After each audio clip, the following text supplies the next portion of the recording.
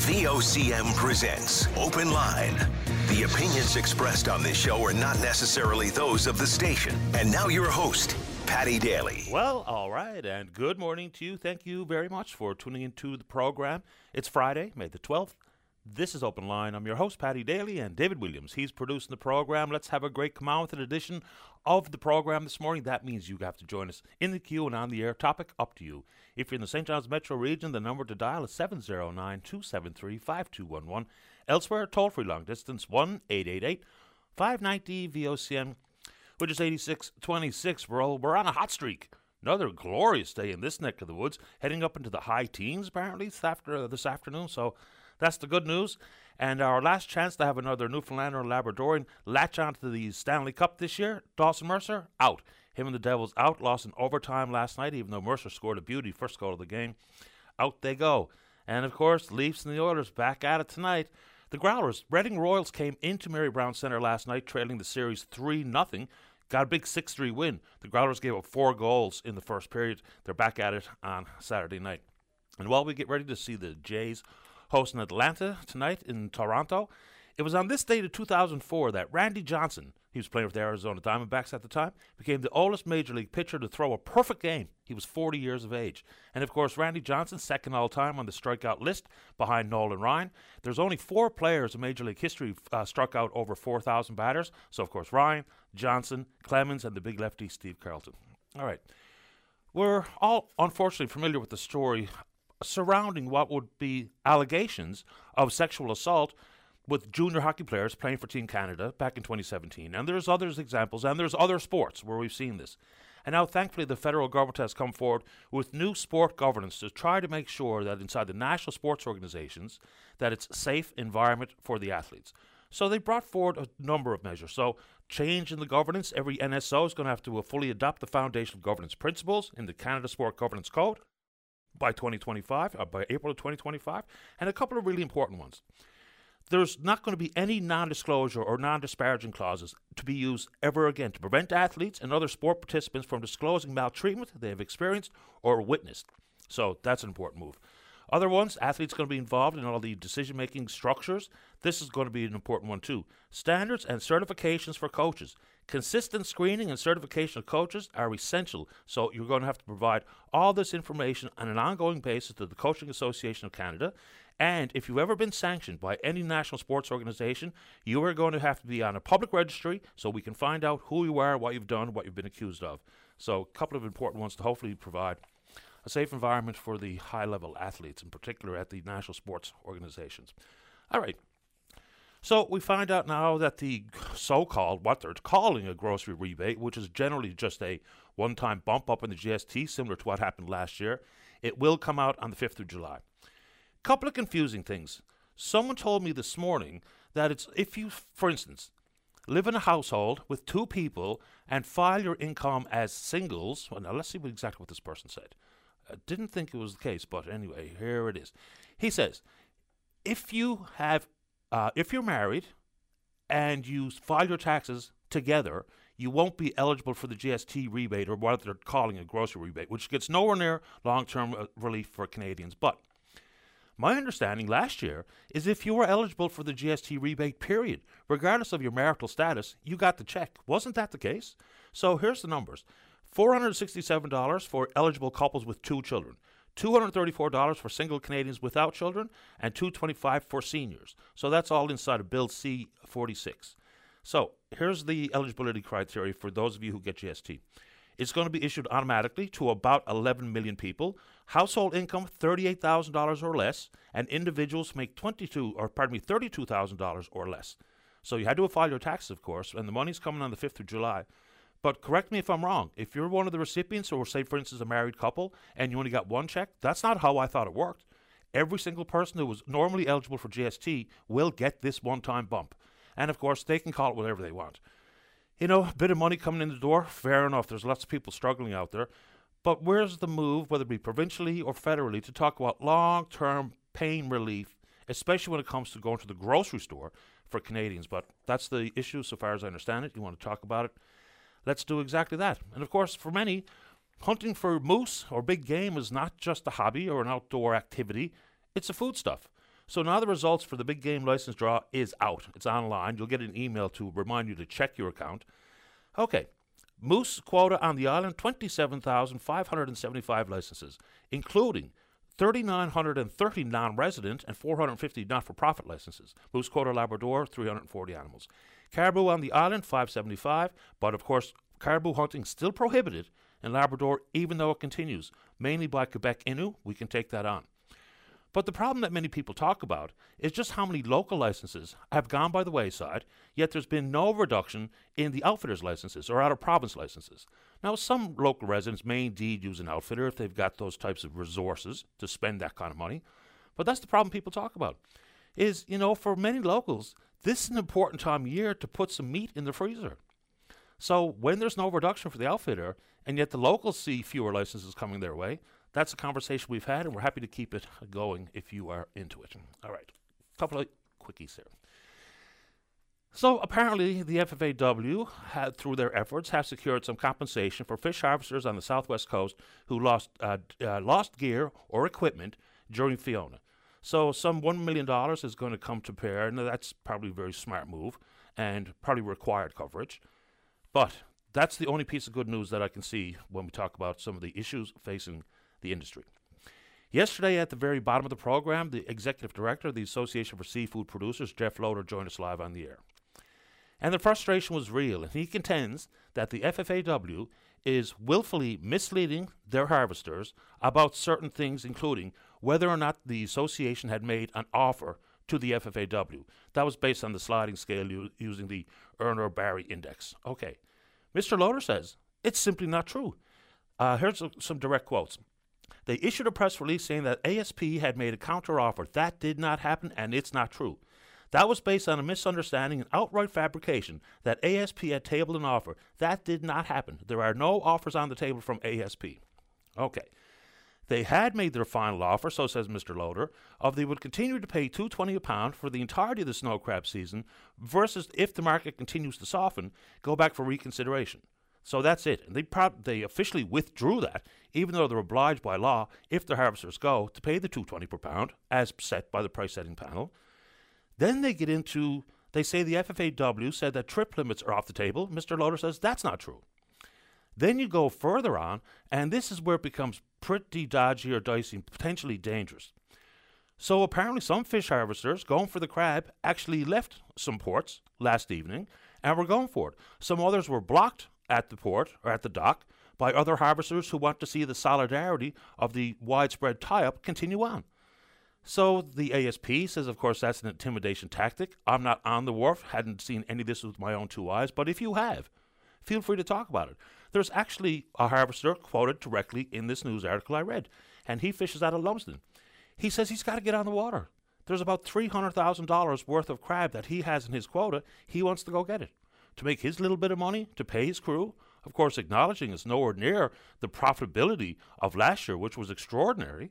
So now the ASP says, here's another direct quote.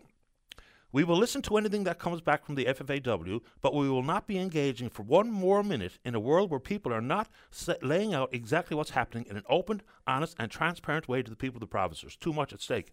The FFAW, of course, to retort, they say what Loader's saying is not true.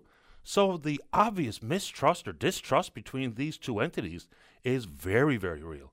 It's only about a month or 5 weeks ago where they were talking about collaborating to make sure that this snow crab season went as well as possible, and now here we are.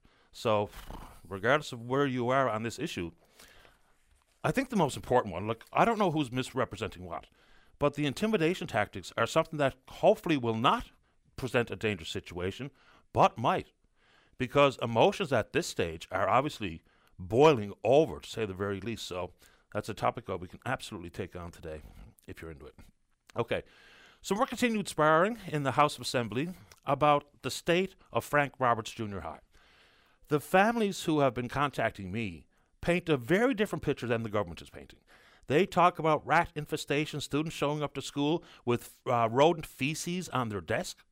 They don't have a cafeteria, so they have to eat in their classroom. If they left their snacks or a lunch in their locker, it gets chewed on by what they're saying are rats. The government says it's not a rat problem, it's a mouse problem. Okay, yes, public buildings this time of year will absolutely, public and private, just any edifice may see mice coming around this time of year. But the parents talk about it's just patently unsafe. Seeing water coming down from a moldy roof being collected in 2 buckets day after day in their son or daughter's classroom. So they're actually going to rally at the school next Thursday, I believe at 10 a.m. So the government says they've gone in and done a health and safety inspection, and the building was deemed to be safe and to be healthy. The district goes on to say the government would by no stretch put students in an unsafe situation, but boy, oh boy, what the government is saying is not lining up with what the parents are saying. Children home with respiratory issues. Some children, this one family, the kid is too afraid to go. I mean, maybe much like yours truly. I don't mind admitting, not only do I get grossed out by rats, I'm a little bit afraid of them. I know that might be a little bit, bizarre for some, but some kids are just not feeling well, and some kids are simply not wanting to go back to school, given the conditions at Frank Roberts Junior High, despite the assertion from the government that the inspection passed in flying colors, apparently. So, anyway, if you're a family with a student at Frank Roberts Junior High and want to talk about or react to how the government is characterizing the issues at the school, let's do it. Also, sticking with schools. Okay. So, we've been contacted by a handful of families talking about the fact that they're in their child's school, they will no longer be doing any, in this circumstance, any more Mother's Day activities. Okay. Apparently, it's something that's trending across the country. And so what they're doing, no Mother's Day activities where the children will be given some time in their desk to put together a craft or to make a card for mom, right? Which has been a part of going to school forever and a day. Same thing with some Father's Day's activities, although not to the extent for Mother's Day. And I get it. So now what they're talking about is replacing Mother's Day and Father's Day with International Family Day, which will be on the 15th of May. Talking about different types of families. Different types of families have always been part and parcel with reality. Single-parent families, some families have 2 moms, some have 2 dads, right? We know what's going on. We understand it. So this is another example of trying to be inclusive by excluding things.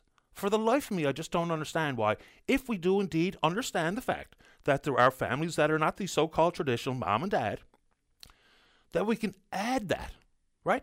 Do your Mother's Day activities, do your Father's Day activities, and if you want to help paint the picture of reality, what some children's family life looks like, add it on International Families Day.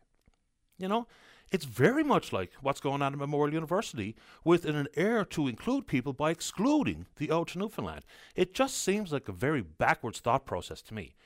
I'm all about understanding the measures of inclusion and the progress that needs to be made inside society to understand that we're not all the same, we don't all have the same families, but there's a way to do that while still incorporating what has been a normal part of traditional life. Yes, there are different types of families out there. We know it, we understand it.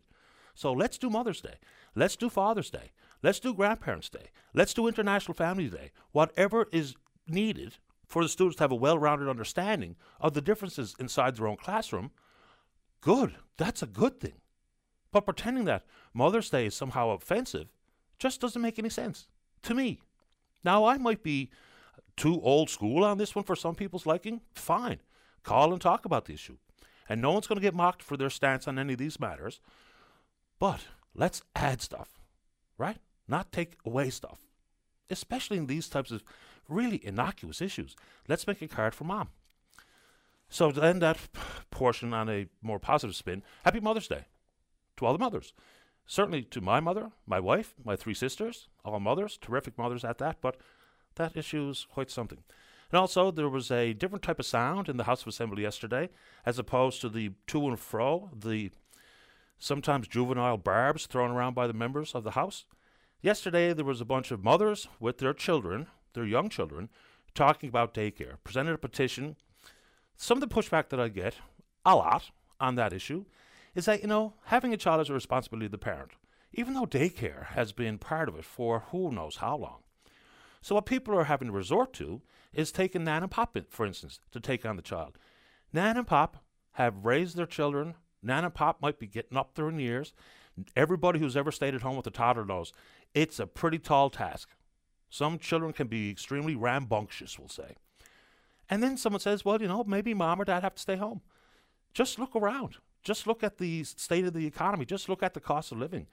To know that two people living in a household will need, very likely, unless you have a real extraordinary earner, one or the other, the husband, the wife, or one of the husbands or one of the wives, then people really feel the need to have to go back to work. And a lot of women's economic security comes with the ability to work. So affordable, accessible daycare makes all the sense in the world. But what doesn't make much sense to me is that, well, too bad. You can't find daycare, stay home. Boy, there's a lot of economic pressure on the vast majority of households. People want to work. Well, hopefully people want to work.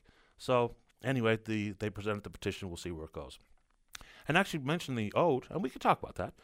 The government is considering possibly looking at mandating that Memorial University include the ode to Newfoundland at the convocation ceremonies.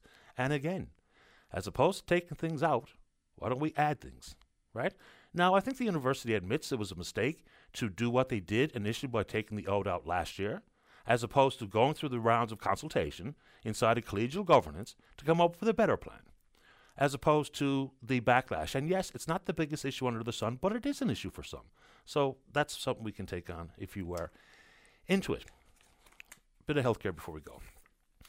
We talk about the fact that registered nurses working in the public sector are working alongside their colleagues who are working for private agencies, sometimes making double what they make, have full control of their work schedule.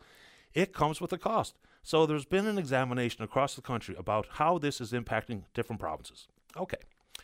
So let's just get a couple of numbers that might be of interest to you. In the city of Toronto, the University Health Network's nursing agency expenditures total $6.74 million in the fiscal year ending in 2022. Manitoba spent $3.9 million on 1 year to fill shortages in Winnipeg alone. The tally for the entire province of Manitoba, $40 million. In Nova Scotia, $3.1 million in December for agency nurses. They budgeted the amount this year, $18.4 million. Notably, Quebec, private healthcare staffing agencies cost taxpayers almost $1 billion last year, and since 2016, the province of Quebec has spent about $3 billion on these agencies. As a result, earlier this year, the provincial government in Quebec passed a bill that would limit the use of healthcare staffing agencies with the goal of banning hospitals from using them by the end of 2025. So it's not just here, just like many issues inside of healthcare, it's not unique to this province. And look, if you are a private agency or a private agency nurse, no one begrudges you the opportunity to do what you've done. If someone said to me, here, Patty, you can do the same job, I'll pay you double, and you work your schedule as you see fit, that's something that sounds pretty good to me. So I understand why people have made the move, right? For the obvious reasons. But if it comes with such an enormous cost to the public system, it's probably something we have to carefully consider. All right, last one before we go. How are we doing on the phone there, Dave? We've seen this happen repeatedly over the years where someone accused of a very serious crime, in this instance murder, has gone to the courts to make a plea for their lawyer to be provided and taxpayer funded. So not availing of the seasoned, experienced professional attorneys who have tons of experience in the world of sexual assaults and murder cases. So this guy who's been charged with allegedly killing Chantel John more than 4 years ago, his name is Kirk Keeping, he went to the top court, and the Court of Appeal yesterday turned him down. Look, this is the right decision. And I know some private attorneys who listen to this show that every time I bring this up, they will send me a message saying that I'm on the wrong side of it here. So be it. I'm probably on the wrong side of a variety of things. But when we fund legal aid the way we do, and they have the experience that they have, especially in these types of cases, where we cannot be making judgments that says legal aid is inadequate, right? Because that's what the result is. If we say, okay, yes, you can hire one of the notable defense attorneys, and you know some of the ones that I'll be thinking of, then we kind of chip away at legal aid, which is no good for anybody. So Mr. Keeping will have a legal aid attorney, and I seem to think that's the right thing to do. What do you think? All right, we're on Twitter. We're VOCM Open Line. Follow us there. Email address is openline@vocm.com. When we come back, let's have a great show. Do not go away. Welcome back to the show. Let's begin this morning on line number 3. Say good morning to the Mayor of New West Valley. That's Mayor Tiller. Mayor Tiller, you're on the air. Good morning, Patty. How are you? Excellent today. Thanks for asking. How about you? Good, sir. Good, sir. I got to chime in, Patty. As or if people don't know, New West Valley and this region has always had a rich historical connection to the fishery. This year alone, we were expected to get about 18 to 19 million pounds of crab landed at the wharf here at the Attic Fisheries. And as we all know, that's not going to happen this year. It doesn't seem like it's going to happen. And it's going to be a huge, huge economic and social loss to our region. And, I think it's time that, I know there's a lot of distrust between the FFAW and ASP, but I think it's time that they get, if it means that the Premier or the Minister of Fisheries, our own MHA Derek Bragg, or the whole House of Assembly, if they all get locked in a room and try to come up with a solution to this, because we can't afford, the province and especially our area cannot afford for this fishery not to happen. I mean, we have plant workers and we have truckers, we have the fishermen ourselves, and it would be devastating to this region if this doesn't happen. Agreed. I don't really, and I've said this quite freely along the way, I'm not 100% sure what the government can and should do here. The encouragement for both sides to get back to the table, or the encouragement for them to find some compromise, that sounds about right to me. Minister Bragg did try to suggest that the FFAW conduct a secret ballot to see how many harvesters wanted to go. But, we do indeed tip the lid on Pandora's box open if the government gets too deeply involved directly in prices and price spats. Well, Paddy, we've seen the government provide loans to the oil industry. When there was a big protest in there with the offshore workers, there was loans given to them. We've seen the government provide loans to mines such as Fluorspar. So why can't the government provide, and again, maybe, Paddy, I'm being too simplistic, but if the government came out and said, okay, we're going to provide 50 cents a pound this year and bring up the price to $2.70, the fishermen go out and they fish it. Next year, the price-setting paddle comes in at, say, $3.50, for example. So the government says, okay, I loaned you 50 cents a pound last year, so instead of $3.50, we're going to take off that 50 cents a pound, bring it down to $3. You pay back your loan, and hopefully the market stabilizes so that we don't have to do it again. Is it too simplistic? Is it, something that can't happen? But to me, to go out, I don't want people jumping through the radio at me and saying, we're not giving fishermen or the industry any money. No, you're not giving it to them. But if you can provide an interest-free loan at 50 cents a pound to get those people on the water, to get the economy going, because what people have to realize is that any disposable income that comes from rural Newfoundland is spent in the urban areas. Our disposable income is spent on, your recreational vehicles, your trucks, your appliances, your big electronics. And for the most part, that's not spent in rural Newfoundland. That's spent in the big urban areas. This is not just, it's a devastating blow to everybody. I totally get it. And I mean, if I'm not mistaken, there's more seafood offloaded in the St. John's Harbour than anywhere else in the province. So look, this has a widespread impact, which is why I keep talking about it. I have no involvement directly in the fishery, and many people listening probably don't either. But this has a trickle down or a multiplier effect, which will affect many people in different parts of the province, no doubt about it. And Mayor Tiller, I get where you're coming from with the concept of a loan. I would just say this, and it's not about whether or not you're oversimplifying something, because any sort of suggestion to get this fishery executed is worth debating or discussing. The only issue that I might see with what you're thinking there is that this might be just the epitome of kicking the can down the road to have to experience the exact same kerfuffle next year. Oh, I agree, Paddy. I mean, in the long run, the market will dictate what happens to this fishery. I mean, that's a given. But if we can, and maybe this one-time thing to try and get us through a couple of years, hopefully the market itself will straighten itself out. But if the market dictates in the future that this is what the price is going to be, then, again, you can't force the market to buy if they don't want it. It's the same thing as if we stop buying beef and Newfoundland as a whole or the country says, you know what, we're giving up red meat. Well, then that market is going to collapse. So if the world or the country or the market decides, you know what, we're not going to eat seafood anymore, or we don't want it as much as we did, well, then I don't know what will happen then. But right now, to try and get us through a couple of years and to hopefully get that market stabilized, I don't know. And I'm just saying that if there's a lot of mistrust between the FFAW and the association, then maybe it involves getting some other people in with them. So, maybe just to keep their heads cool and to mediate or to help bargain or to bounce ideas off. I don't know, Paddy, but I do know that our region, my town and the regions around it, the towns around it, it's not going to be a pretty sight if this fishery doesn't open. I mean, it's a huge concern to our council, and I know councils around this loop, the business people, everywhere I go, it's all people talk about.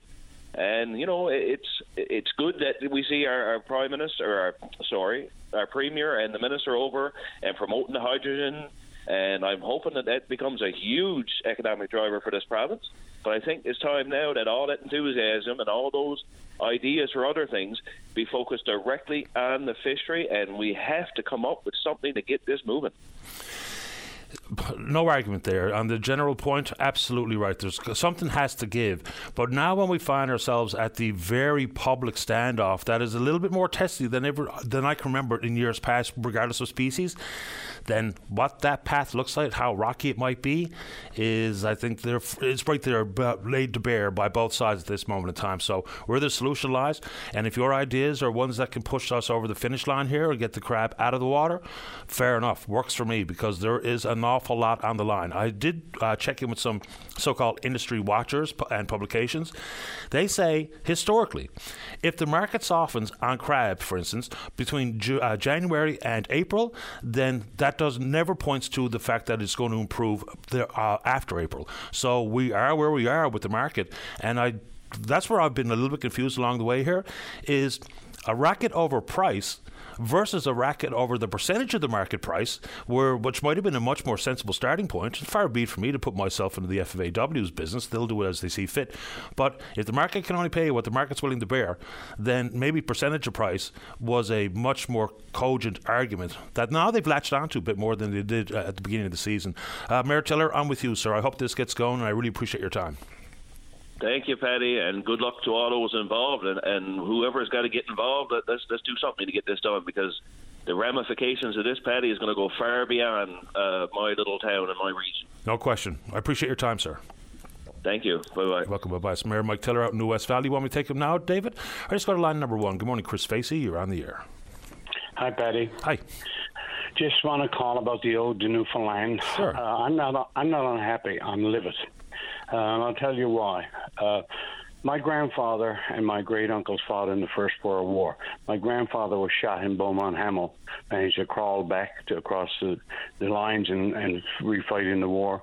And yet, when he came back to Newfoundland at 65, he retired and was appointed by Sir Leonard Atterbridge to start the war, Corps of Commissioners.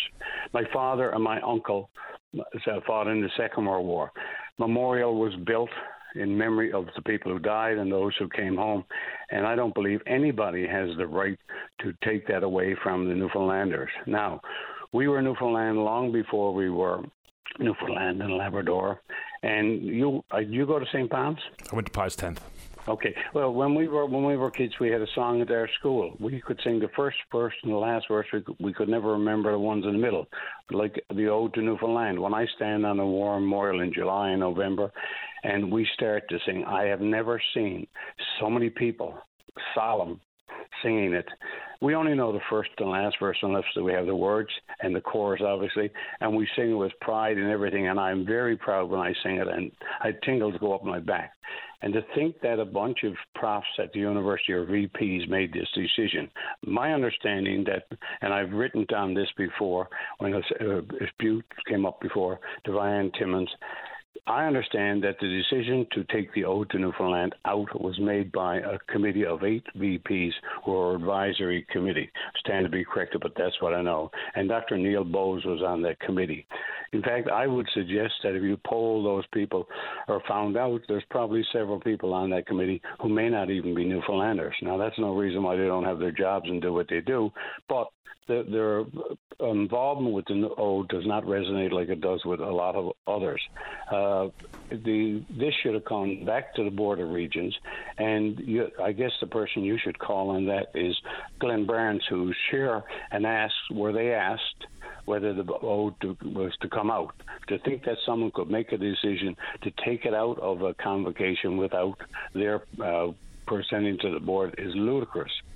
Now let's go to Labrador. Yes, We are a Newfoundland Labrador now, and I think Labrador should be in there, either an adjustment to the ode or, as you pointed out, just the ode to Newfoundland, ode to Labrador being put in as part of it. But to take it out is ridiculous. In my practice, I'm a financial planner, and I do a lot of work with clients who are planning their estates, and I give recommendations of what to do, obviously, to the wealthier people or the people with no children. And in the number of years I've been at it, we've managed to get donations in the $300,000 range to university for scholarships, etc., from clients. Some of it is already in place, some to happen. But I'll tell you right now, and I told Vian Simmons in my letters, that as of the decision not to do it, I will have no more conversations with any clients about supporting Memorial whatsoever until this is reinstalled. And to hear Dr. Bowes the other day say that they were going to reconsider, they had many, many letters. It was in the news on your line many times over the last couple of weeks that this was all going on. I even had identification that my letters were accepted and received back with to Vian Simmons. And to say that they haven't had a chance to look at it is absolute crap. I think the members of that committee should grow balls and make a decision that is in the best interest of Newfoundlanders and the supporters of the university. Interesting point regarding supporters. I think this does speak to a lack of understanding of the historical significance of the ode to many, many people in this province. But what your point on supporters or alum would be, wouldn't that be just a perfect role for a robust alumni association or alumni club to play? In many universities across the country, certainly in the United States, they become boosters not only athletic programs and scholarships, but they get a real say in some of these types of decisions, not in academic operations or what have you, but things like this. So that would really help, I think, Memorial University if you had, like I said, a robust, well-pooled group of alum that had an official voice. They'd be able to use them as a sounding board, and they wouldn't have the ultimate say in anything, but they would indeed be part of the conversation. We really don't have that here. There's a fairly thin, loosely run bunch of alum who try to do this, but unlike many universities, you travel around on the mainland, and certainly once again in the United States, on the weekends, the alum, what are they wearing when they go shopping? They're wearing their Harvard sweatshirt. They're wearing their UAT t-shirt. It's just a big part of university life, post-university life elsewhere. Not so much here. No, Patty, I sat on the board for 2 terms. I was an elected member of the Board of Regents back when Art May was here, and we had an awful lot of say in what was done and what wasn't done. Glenn Barnes is chair of the board. I think you should call Glenn and ask him, was he aware of the decision back last convocation that they pull the ode to Newfoundland? I understand from sources that the Chancellor was not aware of it happening. We'll see what we can do to get Mr. Barnes to offer comment if he's so inclined. Okay, all the best, Dad. Thanks, Chris. Thanks, Patty. Bye-bye. All the best. Bye-bye. All right, let's go ahead and take a break. When we come back, plenty of time to discuss whatever's on your mind. Don't go away. Weekdays on VOCM, it's Open Line with your host, Patty Daly. Join the conversation each morning from 9 a.m. to noon on your VOCM. We get people talking. Welcome back to the show. Let's go line number 2. Charlie, you're on the air. Yes, good morning, Patty. Morning to you. Can I ask you if Patty was your christened name or was it Patrick? I'm Patrick. I've been long Patty because my father was a Patrick as well. Okay, because Patrick has more gravitas, right? Well, it just happened organically with me. Now, people call my father Pat for the most part and not Patrick.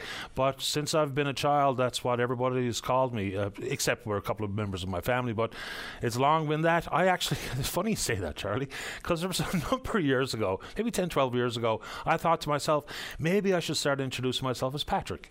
And it just never took, never latched on. Just people kept calling me Patty, so that's that, I suppose. Once a Patty, always a Patty. There you go. And I don't know about more gravitas with Patrick, to be honest with you.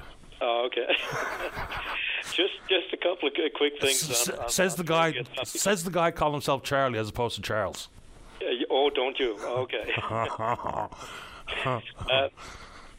On your legal aid thing, I completely agree with what you're saying there. I won't go into it. You've already explained it, but I'm glad you stated that. The other one, on the union thing, it seems like there's a split in that union. It seems like one of the head guys, Jason, wants to hold off, and the other fellow would like to settle. This is a pretty tragic. Tragic is not the word. No, devastating thing that's happening to our province, and I hope to hell they can settle it. As you said earlier, the price is not going to go up. The market is being not flooded, but people are fishing and. Crab is going into the market, so how the hell is the price going to go up now, but anyway. Well, and I'm not an industry expert, but I did reach out to industry watchers, look at some historical data, and it's quite clear. If the price or the market softened between January and April, then it never rebounded. So, the market actually softened already during the first 3.5 weeks of this crab season. So, when the ASP said, we'll stay with 220 for the entirety as opposed to 21 days, I think they recognized that, had the union said, okay, let's go back and fish for 220 for the next 21 days, which comes with a couple of caveats, trip limits for starters. But, its percentage of the market share might be an easier argument to make or to understand. So the standoff is pretty contentious now. I don't know where we go from here. I'd say the bulk of the fishermen would start immediately. Jason Stallman and a few others are fairly well-to-do as far as I know, and perhaps they feel they can hold off longer. But anyway, it's devastating to the province. But the main reason I called was I watched Elon Musk on the Bill Maher show a couple of weeks ago, and he said, and I almost fell off my chair, he said, the world could use many more people. And I know how Bill feels on that, so he challenged him a little bit. But when Bill mentioned the lack of resources, that we don't have enough to service the people we have now, or it's not distributed, is another problem, not distributed equally. But anyway, Musk said, no, don't worry about that, we've got plenty of resources. And I thought about, here's a brilliant guy and has come up with a lot of brilliant projects and so on. But you talk about a blind spot. So they mentioned desalination. There's plenty of water because, the most of the surface of the earth is covered with water, right? Desalination, I don't know if he knows anything about it or not, but I've done a little bit of reading in the past. Israel has developed some desalination plants in a few other countries. Desalination is not the answer. You have to add chemicals to the water. There's several chemicals to prepare the water, to take the salt out. This is, as you know, salt water. And then when it's taken out, the byproducts, of course, are brine plus those chemicals. These have to be dumped back into the sea, and that affects the animal and plant life, of course, where this happens.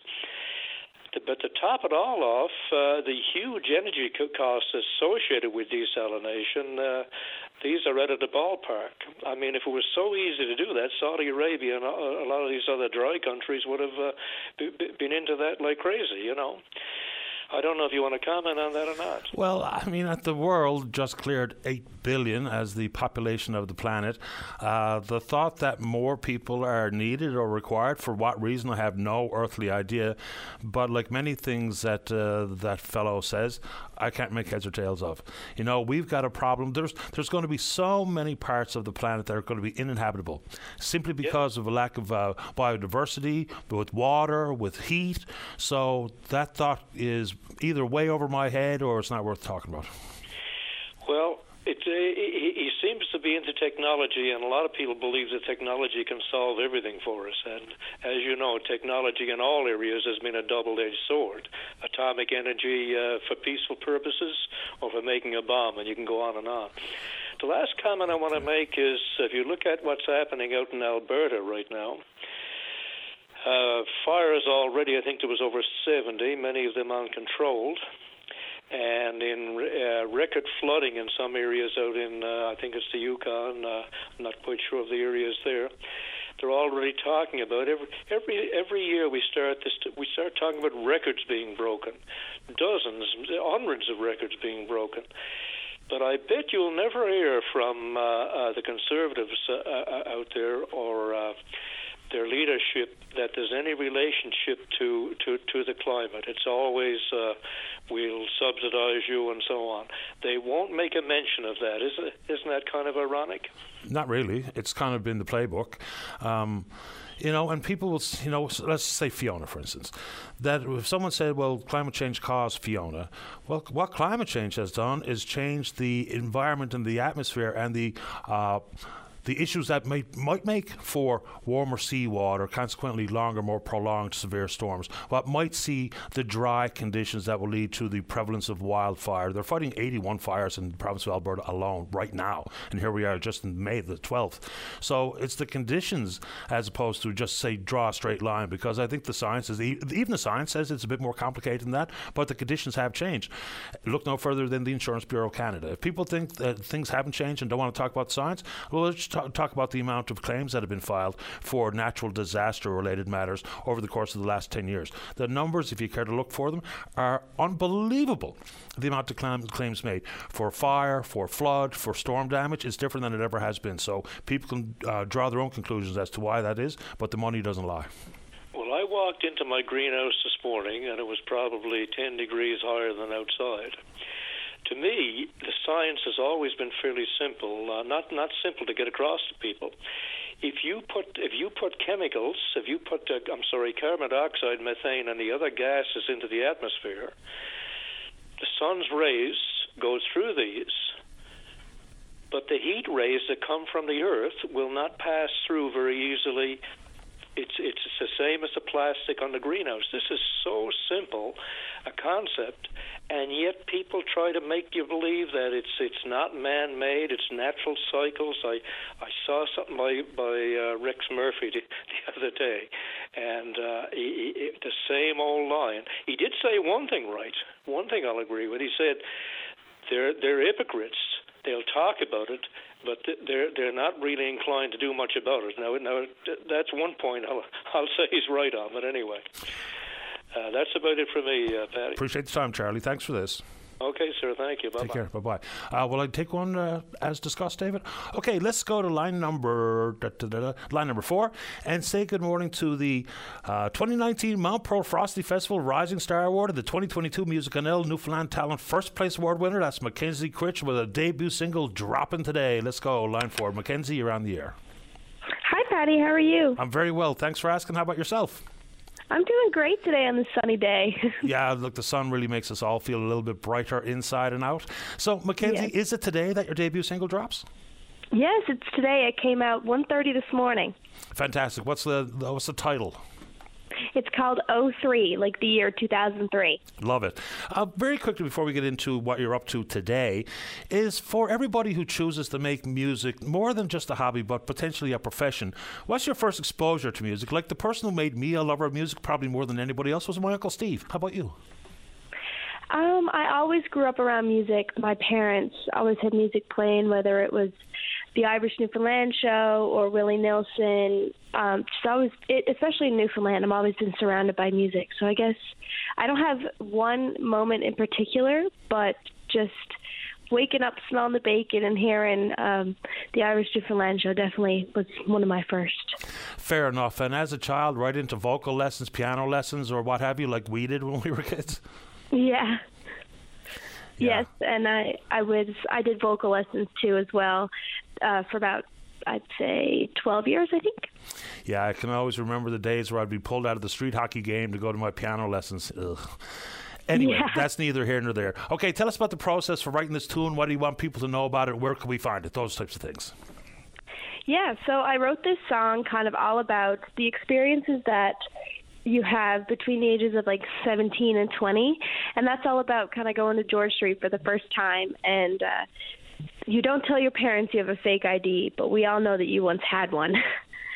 So I decided to write a song about it and that kind of taboo topic that not many people talk about, but it's a very crucial part of the teenage world. Yeah, and I don't even know how to ask this question, but the teenage world is different for this group of teenagers versus my era of teenagers or Dave Williams.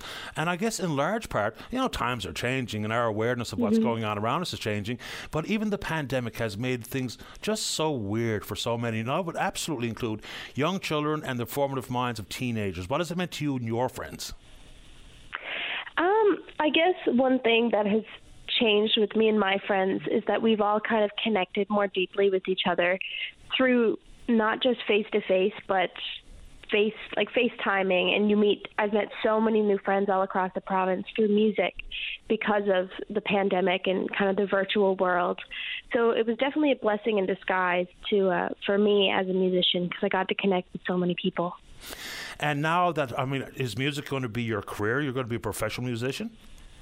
I'd love to someday. I'm in Montreal doing English, but music is definitely the dream, and if it keeps going well, that's something I would love to pursue. Yeah, and now with the pandemic, quote unquote, over, whatever that really means, the chance for professional musicians to get out in front of their fans is just going to be the hope for the rebound, because even the way you sell your music has changed so dramatically over the years that, live performance and selling swag is how most of them make a living, unless you're one of the international superstars. Give us how would you describe your music, whether it be the way you write and perform songs or your overall sound? How do you describe it? I would describe my music as very storytelling, whether it's about my life or a concept that I've heard in a book or on the news. I love to tell a story through my music and kind of connect with my supporters and my fans so that we all kind of feel one, especially like you said with the pandemic, we were all kind of distant. And now with my music, I like to connect everybody and tell a story about what's going on in my life. I think storytelling is one word that I would definitely describe my writing. I love it, and that's an important component of it, as opposed to just trying to come up with catchy hooks. Telling a real story is still popular for a lot of music lovers. And Mackenzie, where can people find O3? It's on all streaming platforms, Amazon Music, Spotify, Apple Music, wherever you get your favorite songs. So, be sure to check it out.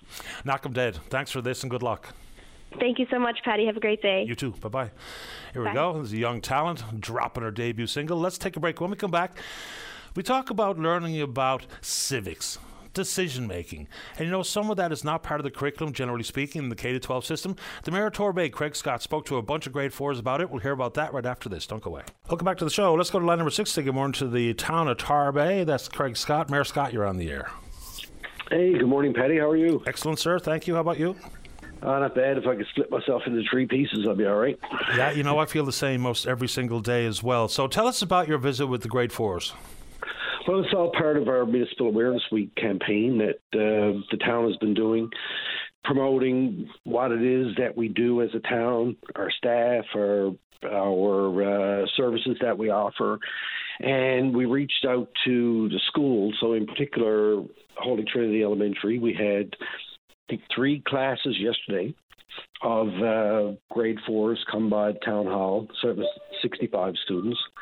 And we have 2 classes today. Councillor Pollard is there with them. And we offered them an opportunity to come into the council chamber, do a debate, and ask questions of me and staff and find out what it is that we do.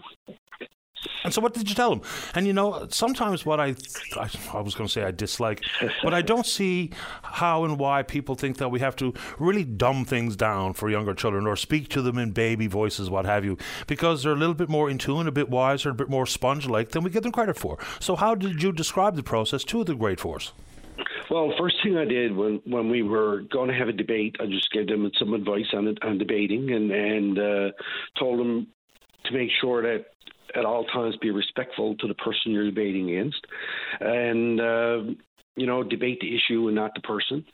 And just those couple of things. And they actually had good topics they wanted to debate. The first one was about allowing bicycles and skateboarders on the skate park at the same time. And they debated that, talking about the safety issue. So I don't talk down to them. I try and communicate with them, I guess, on their level. But not about issues that are not important to them and to anybody, really. Yeah, talk about it where they are, right? There's a long way with condescending versus understanding and trying to talk about things that are, probably front of mind for them. So that was a good topic that you brought up for their eventual debate.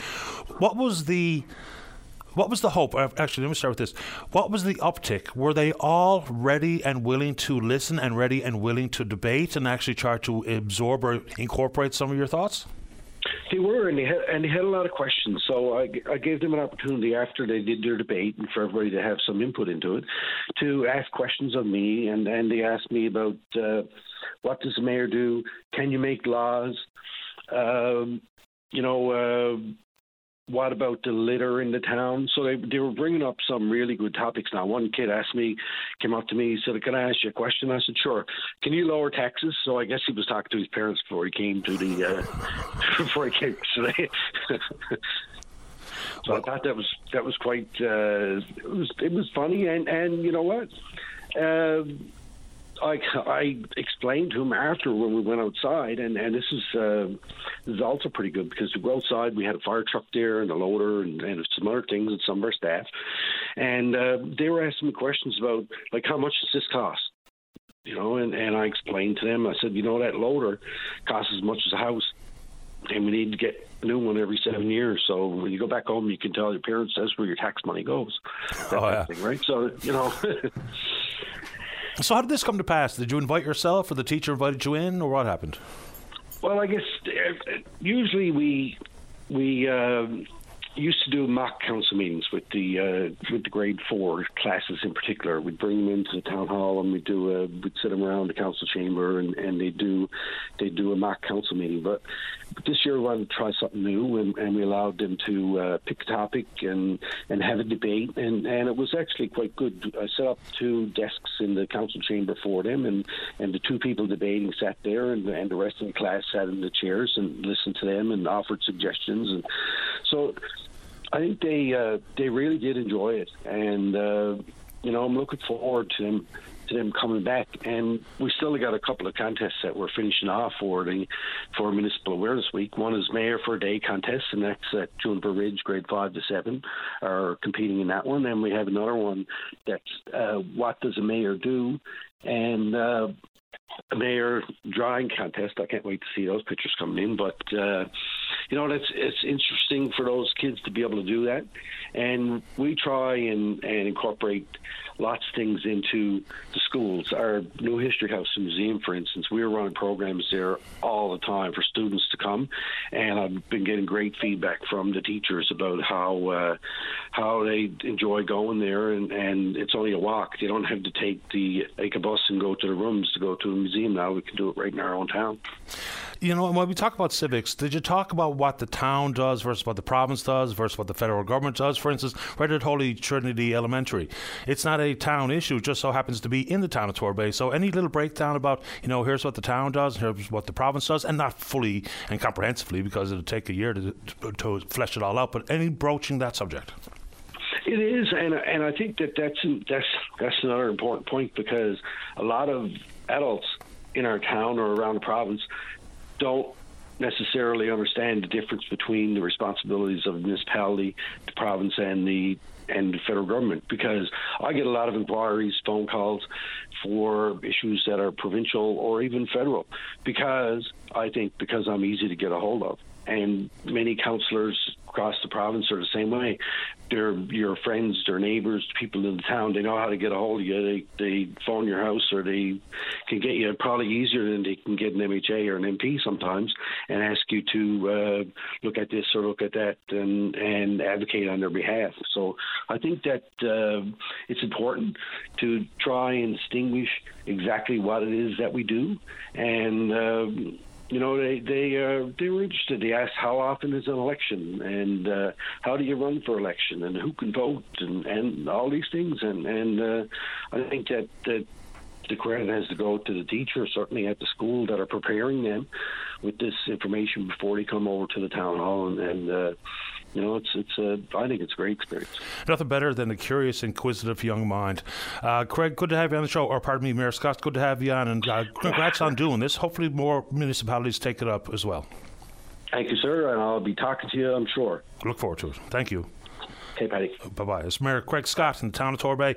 Very quickly, if you were at Bowring Park last Sunday at the soccer pitch, there was a buddy of mine, he left his Sunrise vest jacket with a pair of sunglasses in the pocket. If you picked it up, I know who owns it. Give us a shout, we'll connect you to. When we come back, we're going to be talking about Gus Etchegaray, topic regarding home dialysis, the fishery again, and then many other topics, and they're all up to you. Don't go away. Every Saturday is perfect for a night at the cabin. The Cabin Party with Brian O'Connell. Saturday night starting at 7 p.m. on VOCM. Welcome back to the show. Let's go to line number 5. Say good morning to the Executive Director at CAD&L. That's the Coalition of Persons with Disabilities, Nancy Reid. Good morning, Nancy. You're on the air. Good morning, Patty. How are you today? I'm doing very well on this bright, beautiful, sunny Friday. How about you? I'm doing well as well. And I'm really excited today to really be able to speak to your listening audience about, the results of a survey that our public has been great and responded to some months ago, and also the results of that survey and what that's meant for a media campaign that we're just launching. Okay. So I'd love to say thank you, firstly, to the people of the province. A number of people, just about 1,000 people, in fact, responded to some surveys that we did a while ago.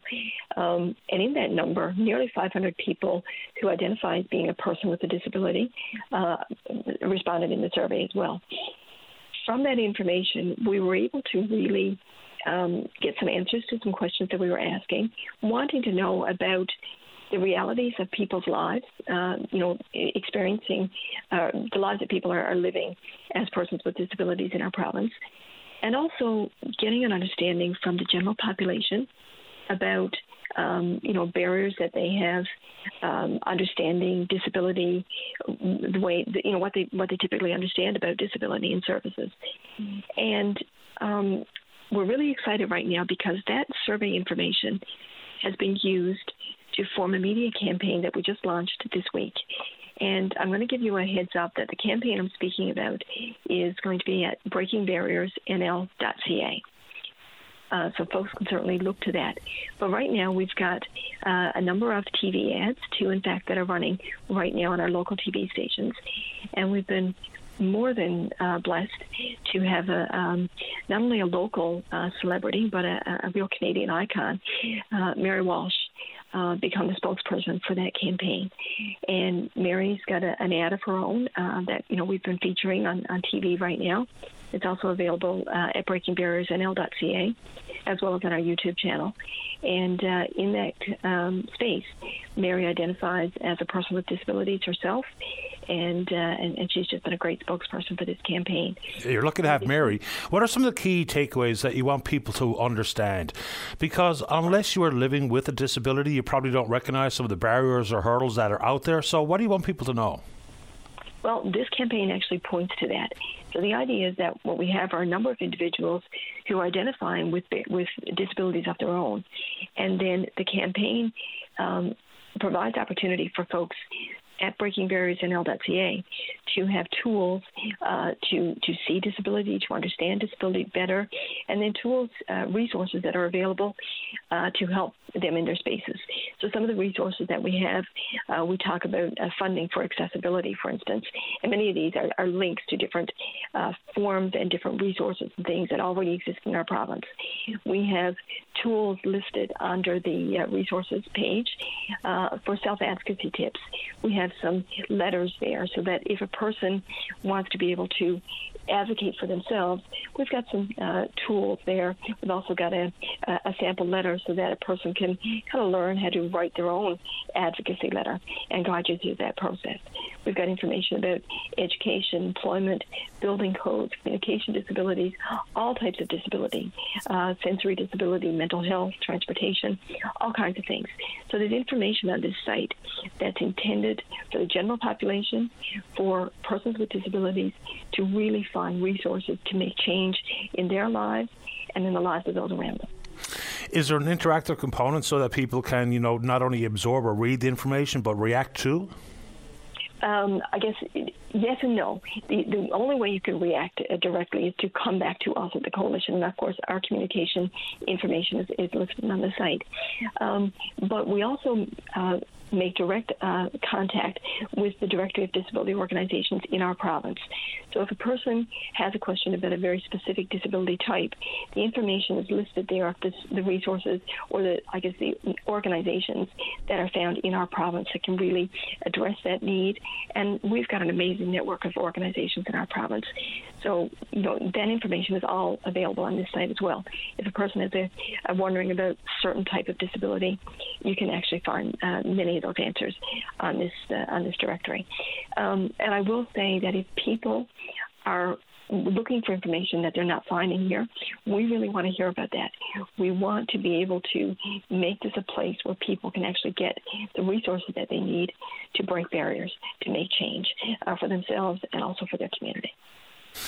How do you want government to hear this? Because it's one thing for me to have a better understanding, which I try to do, and other members of the general public, but how do you want this to resonate in the minds and the hearts of the 40 members of the House of Assembly? Penny, I think that, we've been, along with many of our organizations, championing this. We have been very vocal with all of our government departments for such a long time, and we're not seeing significant change in that space. We certainly get some change, but we're not seeing what we need. We have real questions around funding, for instance, to enable our organizations to really contribute and to provide the information that is needed in our province. So I think that the best way that our government is going to hear is by when people with disabilities actually are empowered to rise up and represent themselves.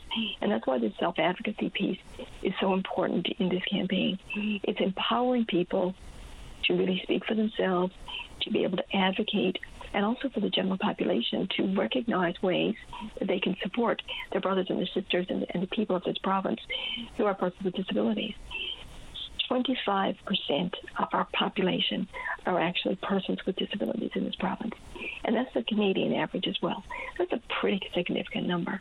And when I talk about disability, as always, I mean that from a disability lens that is not just a disability that you can see. We're talking about disabilities of every type: mental health, communication, sensory disability, neurodiversity. The list goes on and on. But I believe that this is an opportunity for us as persons with disabilities and for us as a community as a whole to really learn more and to be able to advocate and be very vocal in our spaces. And if that group of 25% of our population rises up, that's a pretty significant number that our government has to hear. Absolutely, 100%. And, not only is it the right thing to do to understand and to offer accommodations, but you're part of the economy. So for businesses, they should also pay very close attention to this, because if you alienate some percentage of, or the entirety of 25%, your bottom line will also reflect that. A very quick question on a specific one. And of course, part of this issue might include transportation.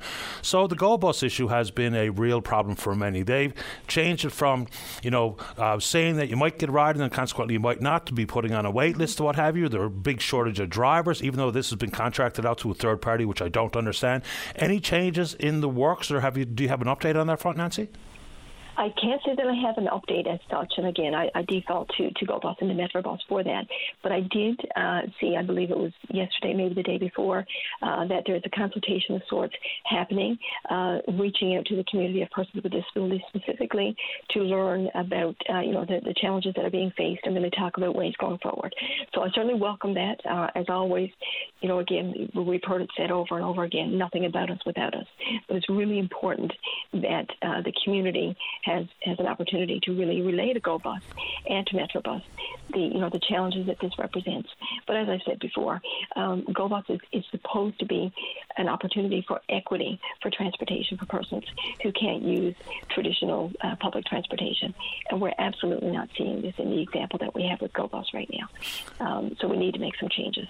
I don't know what those changes are, but I believe that persons with disabilities have every right to access public transportation, just as somebody who does not have a disability.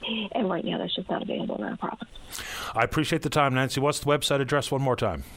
It's breakingbarriersnl.ca. Thanks for this. I'll be sure to take a look. Thank you. Take care. You're welcome. Bye-bye. Nancy Reid, Executive Director at COD-NL. Let's go. Line number 7. Tolson Rendell, you're on the air. Yes, good morning, Paddy. How are you this morning, boy? Best kind to you. Oh, good, bye. Thanks. It's a beautiful morning, Paddy. It's cool but nice. Yeah, you know what? I'm one of those, like many more that listen to the programme. You give me 18, 19, 20, I'm all set. Yeah, that's right. Well, anyhow, I just want to call you, Paddy, let you know the time of the year is getting handy again for the Janeway Telethon. And as you know, over the last 3 years, I guess we haven't been able to have much in regard to fundraising. So I'm finally getting back on track with a good buddy of mine from Carbonear, Terry Pins Music. He's helped me out with a Janeway fundraiser this week, actually tomorrow night at the Hearts Content Rec Centre. What's going on? It's a fundraiser dance it's actually, I just want to run something by you quickly. The Janeway this year will be celebrating 39 years, and I'll be celebrating 35 as contributing to the fundraiser event. Good on you. The fundraiser, Tony, Paddy, it's in regarding a lady, the pony I used to do the ride with. I told her one time, I said, if anything happened to you before me, I'll continue with this, but if anything happens to me before you, I don't know what'll happen. But anyhow, here's where we go. A fundraiser dance in ladies' memories for the Tolson Rendell Project, and as we're the Hearts Content Rec Centre, Wednesday, Saturday, May 13, 2023. Starting time 9:30 p.m. Music by, as I said, Terry Pins Music, and the admission at the door is $10 single. Now you can't get much for $10, but when you can feel you're contributing to the children of Newfoundland and Labrador, I think it's a wonderful thing. Come show your support. There'll be door prizes, 50-50 draw, and special draws.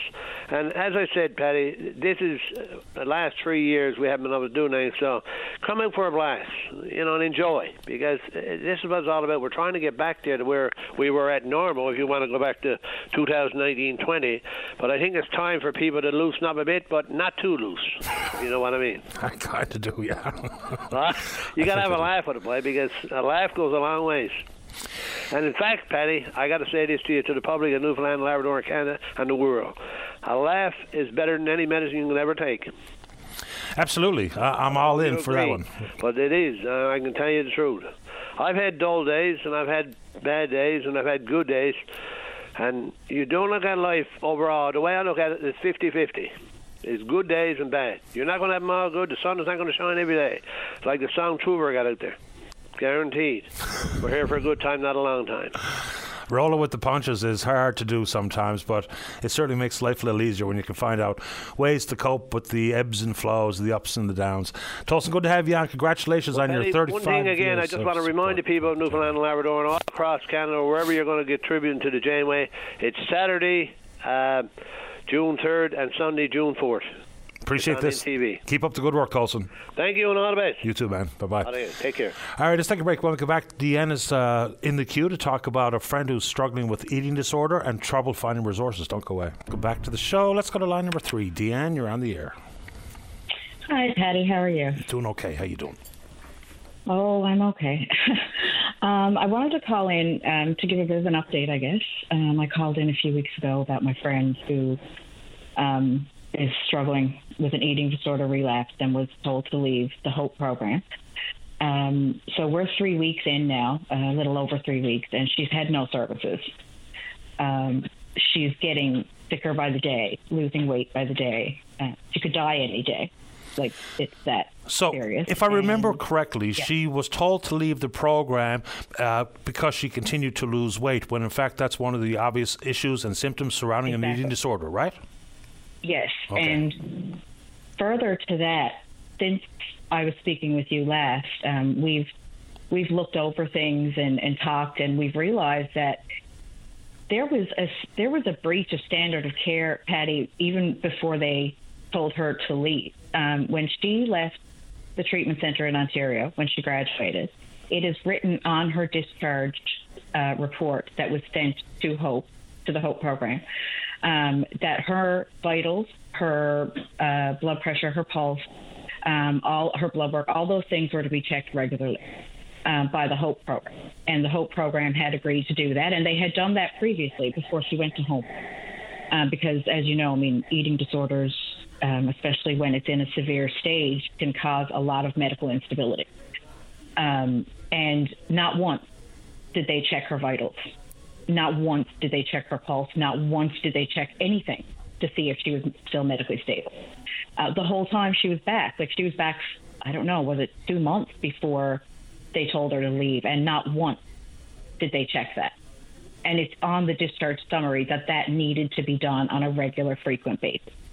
So, we're actually looking now at, if the government doesn't want to listen, because they, the answers I've been getting are kind of well, that's what she's saying happened. We need to find out from the HOPE program what their story is. And, here's my story right now. Objectively speaking, there is grounds for a claim for negligence for standard of care. They have breached that duty, Patty. They have refused her treatment. They have aggravated her condition, causing it to get worse quickly, rapidly, which is so dangerous.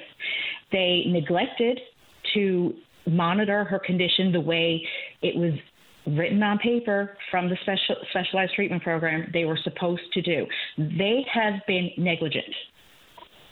And now she is 3.5 weeks without services. And I swear to God, if she dies, they will be held accountable, because I won't stop fighting and her parents won't stop fighting. So someone needs to answer to this. This might be a bit of a lame question. Who runs the program?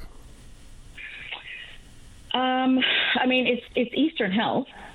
Kelly Maloney is the head dietitian, and she has been the head of the team lead for the program since its inception, really, back in, I guess, 2005, around there. And Patty, it's no secret that Erica is not the first person to fall through the cracks of this program. We've known several ourselves. And I'm not saying that there aren't good points to the program. Of course there are. But it's a very narrow window that you have to fit into to get their services.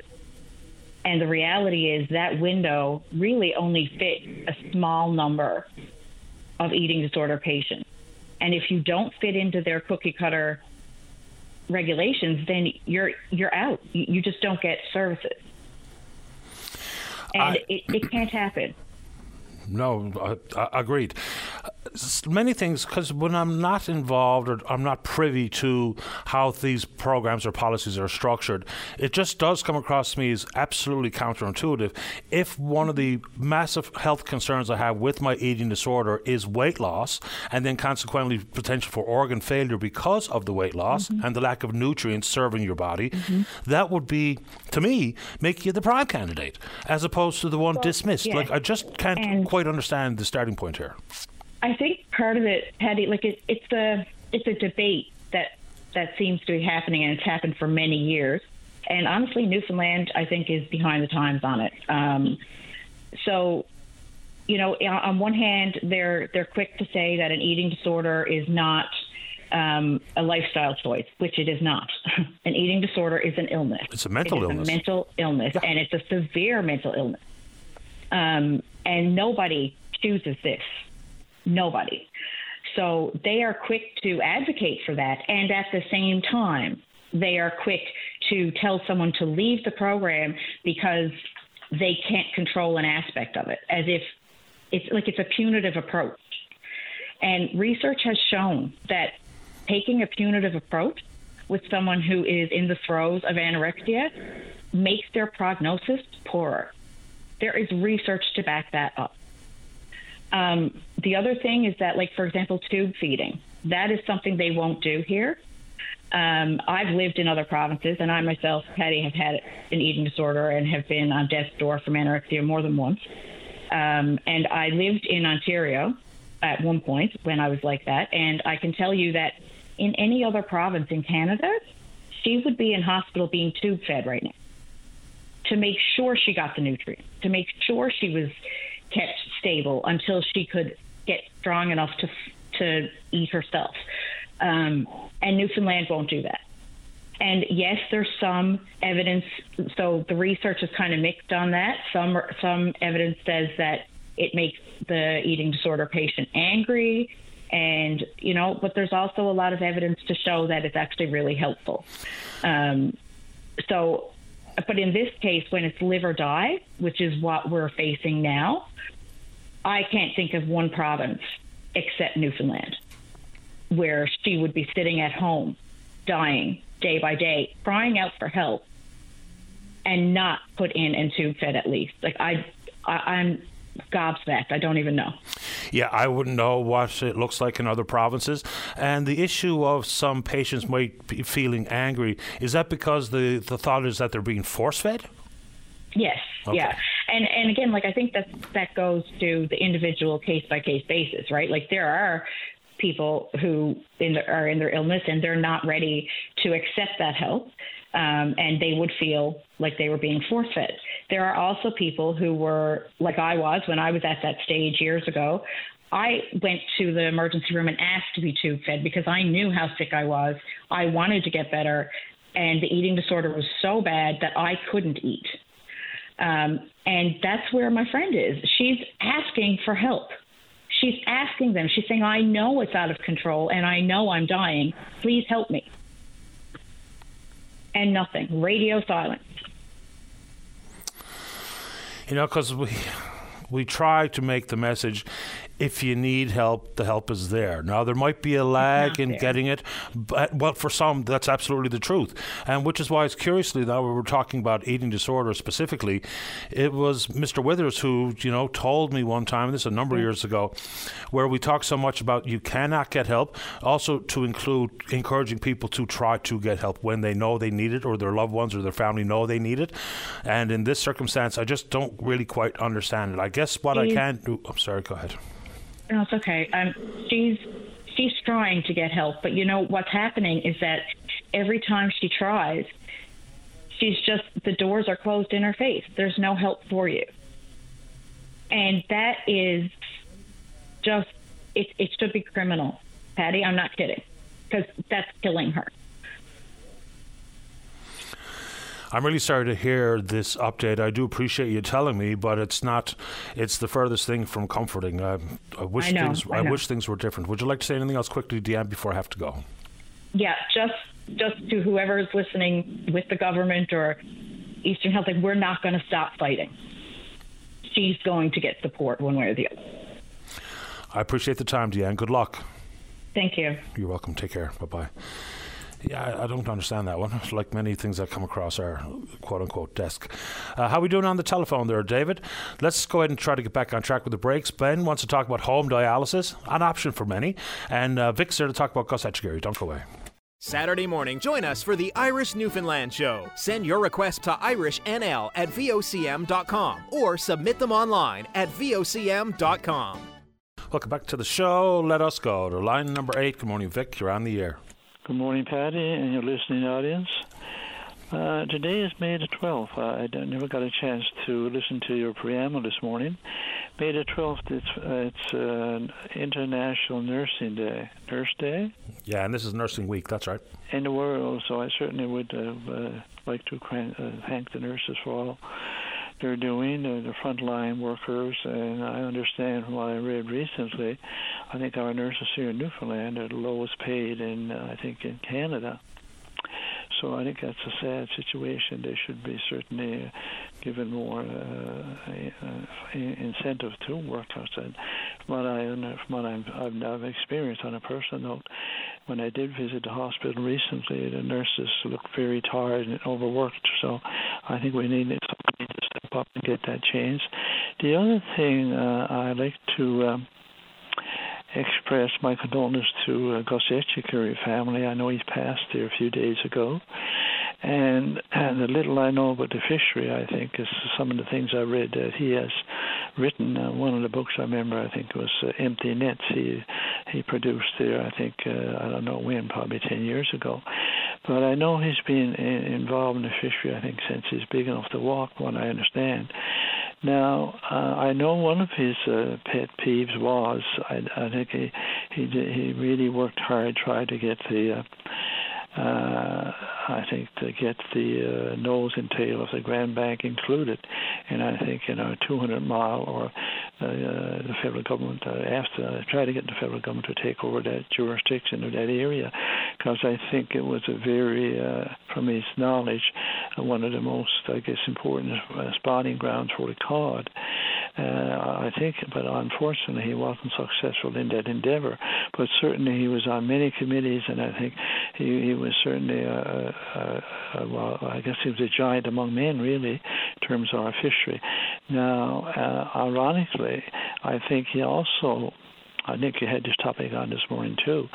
Ironically, he was, I think, awarded the honorary of laws, I think, from Memorial University.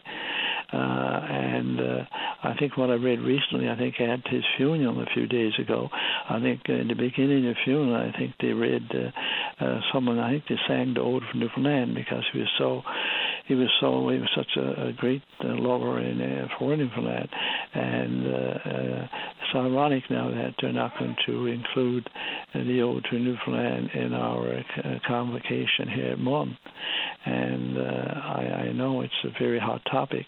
And I myself, on a personal note, I heard Chris, I think, Facey on there this morning, and I certainly echo what he has said. On a personal note again, my father's only brother was killed in the Second World War, and unfortunately I was old enough to remember that. And so the veterans are very close to my heart. And again, of course, I think we have to remember, as Mr. Facey indicated, our Memorial University was dedicated to the First War veterans who had died, I think, at Mount Beaumont Hamel. Now, I think you also had another person there this morning talking about disabilities. Now, I think some of the first people I've seen with severe disabilities in my little hometown were First World War veterans. I remember a veteran with one arm lost in the First World War in Beaumont Hamel. Okay. I remember two veterans that they were blind in one eye, and this occurred in Beaumont Hamel. So I was very young then. So and how I know they mentioned inclusion. I think why they I think they were going to rewrite the Ode, but I don't think we need to even discuss that topic. I mean, I really ask the people of Newfoundland to put pressure on somebody to have that Ode reinstated immediately. And I do. And you also had another person this morning talk about music. Now, I love music, and I play a bit of music. And on my personal life, what I do, when I get up in the morning, I'm an early riser. I work in my lifetime, quite young, and I'm still active in certain areas, but I'm not working, of course. So what about music now, Vic? Sorry?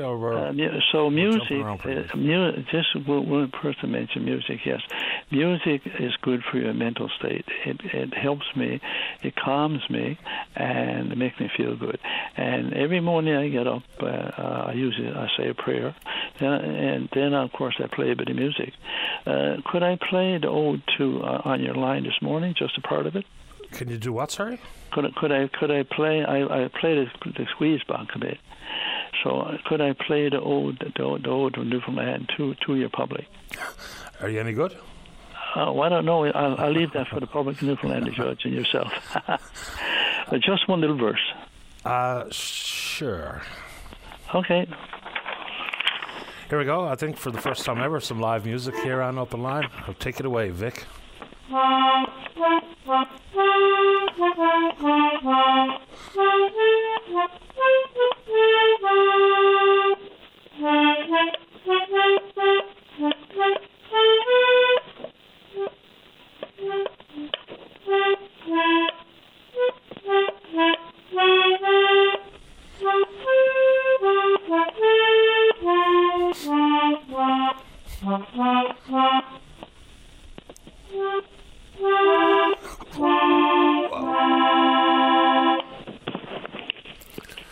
Thank you. Vic, while you were playing, RCA Records called. We'll put them in touch with you. Thank you very much, Paddy. Thanks a lot, Vic. All the best. Thank you. Bye now. Bye-bye. Well, there you go. There's the first. Let's take a break. Ben, appreciate your patience, sir. He wants to talk about dialysis at home. Don't go away. Welcome back to the show. Let's go line number 1. Good morning, Ben. You're on the air. Good morning, Patty. Good morning. Welcome to the show. I appreciate your patience. Thank you, sir. I got a problem with dialysis. Not dialysis. I'm maybe non-dialysis for a year now. But I decided that we got approved for home dialysis. So anyway, Healthcare would put us up in a building behind St. Clair's, and they would cover the cost at $45 a day. But in the meantime, I got a dog here, and they won't let me have the apartment because I got a dog. And so anyway, I said, okay, that's all right. I said, what about if I went out and tried to get an apartment, 1-bedroom apartment myself? Would you cover it then? And they says, no. So I'm between a rock and a hard place. I'm from the Cape Shore, Custard. I got 2.5 hours drive each way. Every time I pull in the gas pumps, it's $60 or $70. Mm-hmm. And I'm running out of funds. I'm guessing that the health authority has an arrangement or a deal with that particular apartment building for that cut rate of $45. That's right. You'd have no chance of getting, well, for starters, finding a rental unit around here is difficult at the best of times. And really, it's like hen's teeth these days, and the expense has gone through the roof. So, yeah. But, I have a chance of someone who's offering me a place to stay for that. They would cover me for that month, for that time. It's 8 weeks, training. With 6 weeks training. So we do it at Sobey Square in Mount Pearl. Yes, that's right. That's where the unit is. Yeah. So it takes 6 weeks to learn how to properly and safely administer the home, I guess it's hemodialysis? Yeah, well, we've been at it. We do an hour before I go on dialysis. I do dialysis twice a week now, and I go an hour before I go on dialysis, and I got to go 4 hours every day, or twice a week. So just so I'm clear, you do dialysis twice a week or every day? No, twice a week. Twice a week. When I'm in training, we'll do it every day. Oh, I see. Okay. For 5 days a week. You don't have an option of family or a friend or someone can help dog sit while you get through this 6 weeks? No, sir. We got a dog here. He's worse than a kid. He'll fret to death if he go with someone else. Oh, okay. And he's only about 10 pounds, and he's still sucking the blanket. Well, I wouldn't know what to tell you, so... But the thing is, I can't get a hold of the social worker. I don't want to give her name over there. But we've been calling now for over a week trying to get in touch with her. She's the one that set it all up for us. But then now they're turning us down because we got an animal. Yeah, so I mean, many apartments, whether they be in apartment buildings or basement apartments or what have you, it's harder and harder to find a place that's willing to accept pets, especially dogs. Now, there's a big difference between having a big 150-pound dog in a rental unit than your little 10-pounder. Oh, yeah. What kind of dog is it? It's a part Pomeranian. Okay. Is it yappy? One of my buddies had a Pomeranian that wouldn't stop. No. He won't yap. Well, Ben, I wish I could point you to somewhere. Now, I do know people who are in the landlord or property management business who listen to the show, and generally speaking, when these types of topics come up, if they have something that can help, they reach out to me. So if anybody does contact me... Well, I have a place to stay. It's just that what I don't understand is that they would cover me on in those apartments behind St. Clair's, but the person that has the room for me was willing to go for that amount of money. Yeah, but the trick is with government is that they have to have people lined up as actual registered vendors. So I'm sure that's the hurdle here, as opposed to, let's see, well, I can get the room, but I need you to cover the rate like you were willing to with the building behind St. Clair's. But that building and their owners or property managers are already registered vendors, I'm going to assume, which is why they're probably not going to do what you would like them to do. But I know where you're coming from. And once again, though, if... Wait now, there's someone just reached out to me and said that they have an Airbnb that accepts pets, might be able to strike a deal with him. How about this, Ben? I'm going to put you on hold. I'll get you some contact information for this person, and it might be able to see if we can set something up. I don't know, but they just reached out to me. How about that? Okay, it's worth a try. Worth a try. I'll put you on hold, and I wish you good luck. Okay, thank you. You're welcome. Take care. Bye-bye. Maybe we'll have to call him back because I'm going to have to wait for this person to give me the contact info. So if you can tell him that much, and we'll call him back if we get the information. Let's go to line number 3. Say good morning to the Liberal member for Harbour Grace, Portagrave. That's Pam Parsons. Pam, you're on the air. Good morning, Patty, and it's beautiful to see the sunshine. It is. Finally, for the month that we just had. But I certainly wanted to call in and throw my support and add my voice to what we're seeing with fishery here in our province this season. And I mean, it's to say it's devastating is an understatement. I mean, as we know, and I mean, and as you know, we all know, it has a direct impact on our local economy down the line. So, I mean, I know I have a lot of harvesters here in my district. I mean, Harbour Grace, Portagrave, we're known for the fishing activity here. So, you know, I'm calling on the FFAW as well as the ASP rather. You know, so let's get to the table, get a deal. I mean, time is of the essence here. Yeah, you called, and I think you said call in support of. What exactly are you supporting? Well, I'd like to see them, get an arrangement, come to an agreement to get out there. We know harvesters want to get out. We're seeing, the blockades happening. We know some harvesters want to go, but as you know, until an official deal has been reached, I guess for everyone, that's not going to happen. And I mean, it's taken a top priority in the House of Assembly, as you know, day after day within our question period, and it's about time. I mean, we all want to see harvesters on the water, so let's find a formula. Let's find that works for everyone, so we can get out and get this fishery off the ground, or literally under the water. If the harvesters are saying they do not want to, or well, I guess the solidarity of the union are saying that they don't want to fish and they will not fish at $2.20 a pound, we know that's not true right across the board. Some harvesters have actually tried to go or have been blocked from going. But if the association has been quite clear and it doesn't look like the market's going to reflect any higher price, where do you think this actually lands? There's some suggestion that the government requires some more or additional government involvement. I don't even know what that really means, but what role do you think government plays here? Well, as we know, and the Premier's been clear on it, as well as our Fisheries Minister, Derek Bragg. I mean, I know just from my conversations with them, they are on the clock, on the phone, around the clock, working with both parties to try to find a resolution. Again, but I guess it's going to come to an agreement, that magic agreement that they're both going to, that all parties are going to agree to. But I mean, I'm getting calls from constituents here.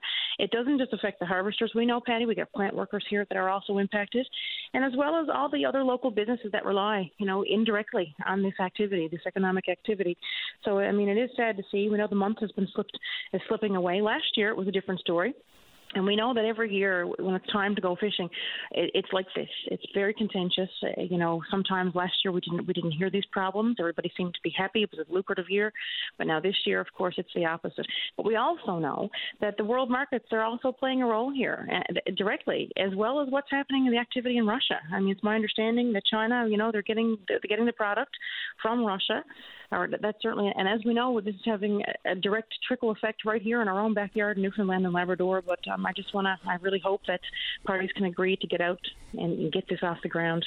Yeah, I think the Japan issue, probably represents maybe 5 to possibly 10% of the catch. So we really are talking primarily about the white tablecloths in the United States. And I try to follow the market and understand the index applied.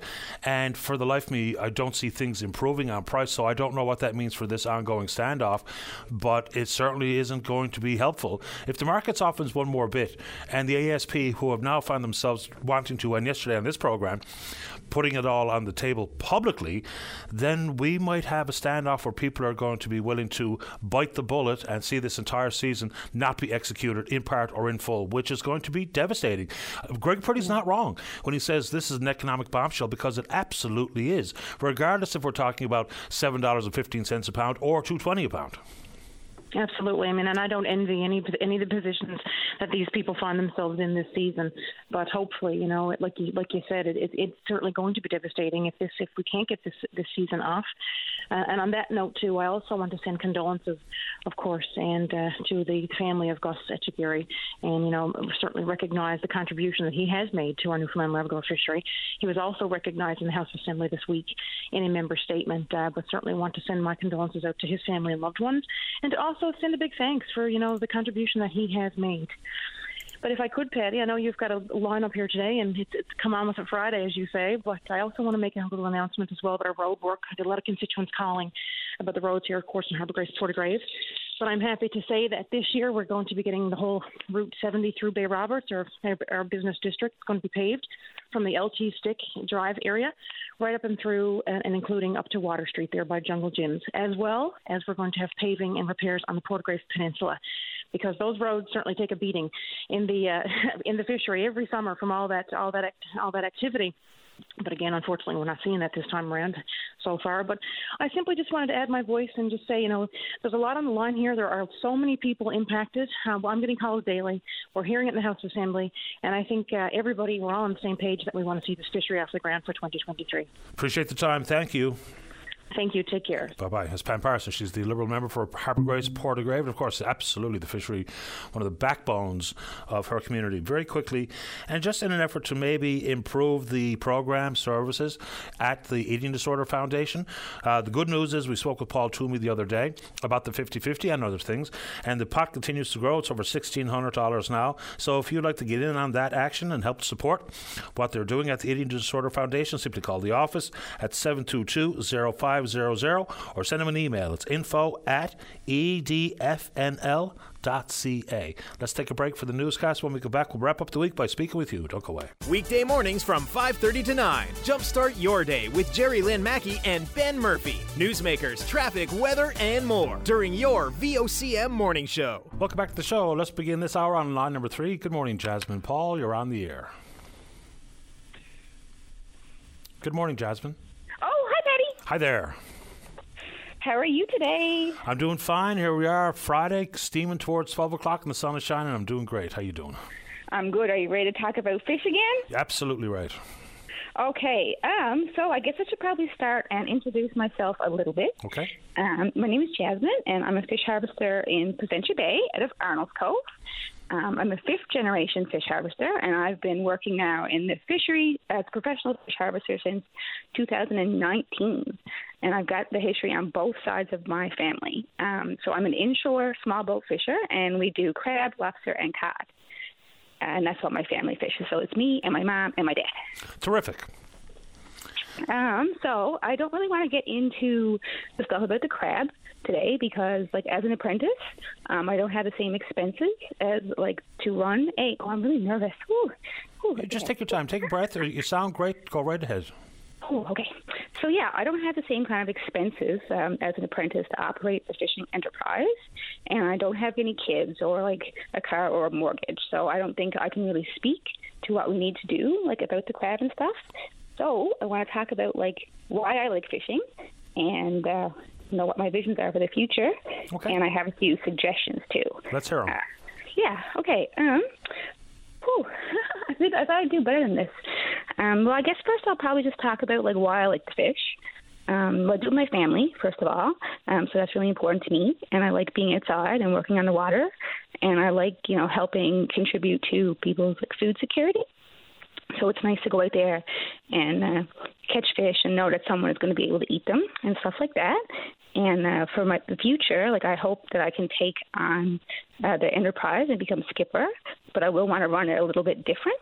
I like to have more control over where I sell, and I'd like to sell more directly to the consumer and probably fish smaller and, try to focus on the fishery as a way to like help food security and like eradicate poverty and stuff like that. So more of a like small scale fishery that suits the needs of the community more than like a capitalist thing. What do you mean by that? So small fish for less, or go back to hand lining like they're doing on Fogo and finding the white tablecloth market for it, or what do you mean by that?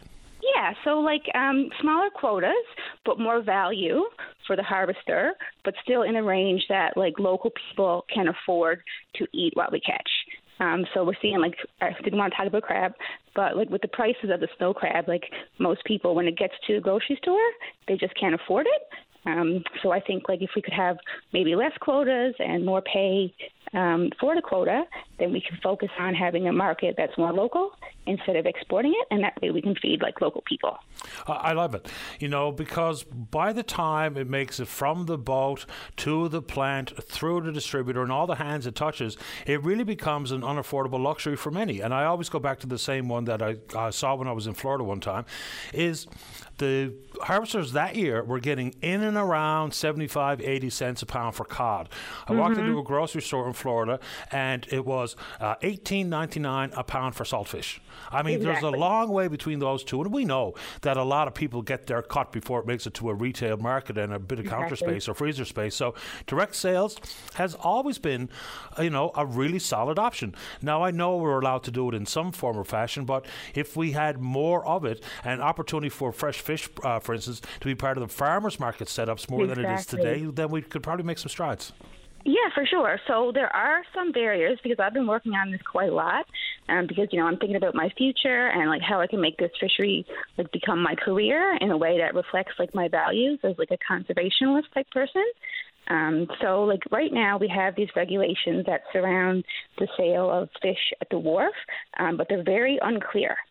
So far as I understand, as an apprentice, I can't sell or even really advertise any of our fish products, and we're definitely not allowed to do any kind of producing to it. So it has to be sold whole, or if it's crustaceans, they have to be live, and it has to be sold at an establishment.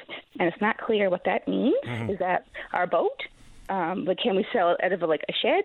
So there's lots of stuff like there. I just don't know what are the rules. Like what can we do? Like I had this idea about Dickie D in St. John's with the ice creams. Like if I had a little fish bike where I could go around with a freezer on a bike and just sell out like my fish and deliver it to people, because a lot of the people who really need to have a good healthy food option, they're seniors, they're low income, they're single parents, they don't have the time to go and find these healthy foods and process and prepare them, and maybe they don't even know how. So I think if we could do it more like that and make sure that we're directly getting the food on local plates, like in hospitals, seniors' homes, in schools, that way we can shift our market to a local market, because right now it pretty much all goes overseas, and it would be better, I think, for the fish harvesters, the plant workers, and also the local people too.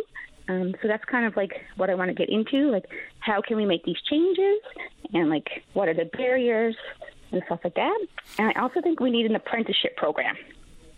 Yeah, we need to kind of change the way and the number of years it takes for people to get into a spot where they become an enterprise owner. There's some serious hurdles there for young people who may consider a life in the fishery. It's hard work. It's not for everyone. But if we make it more and more difficult and take longer and longer, then consequently, we know what the average age is of a harvester or thereabouts. We know the average age of a plant worker. So making changes to understand what the future looks like makes all the sense in the world. And you mentioned putting it into schools and hospitals, long-term care facilities, personal care homes. There's a massive campaign already ongoing about, for instance, root vegetables. So I think it'd be great for the folks at Food First NL or whoever wants to represent the harvesters in part or in full to be part of that. Because can you imagine the delight of a resident of a long-term care facility or a patient at Sinclair's when the meal comes up that it's relatively fresh caught cod? I mean, exactly. They would be over the moon.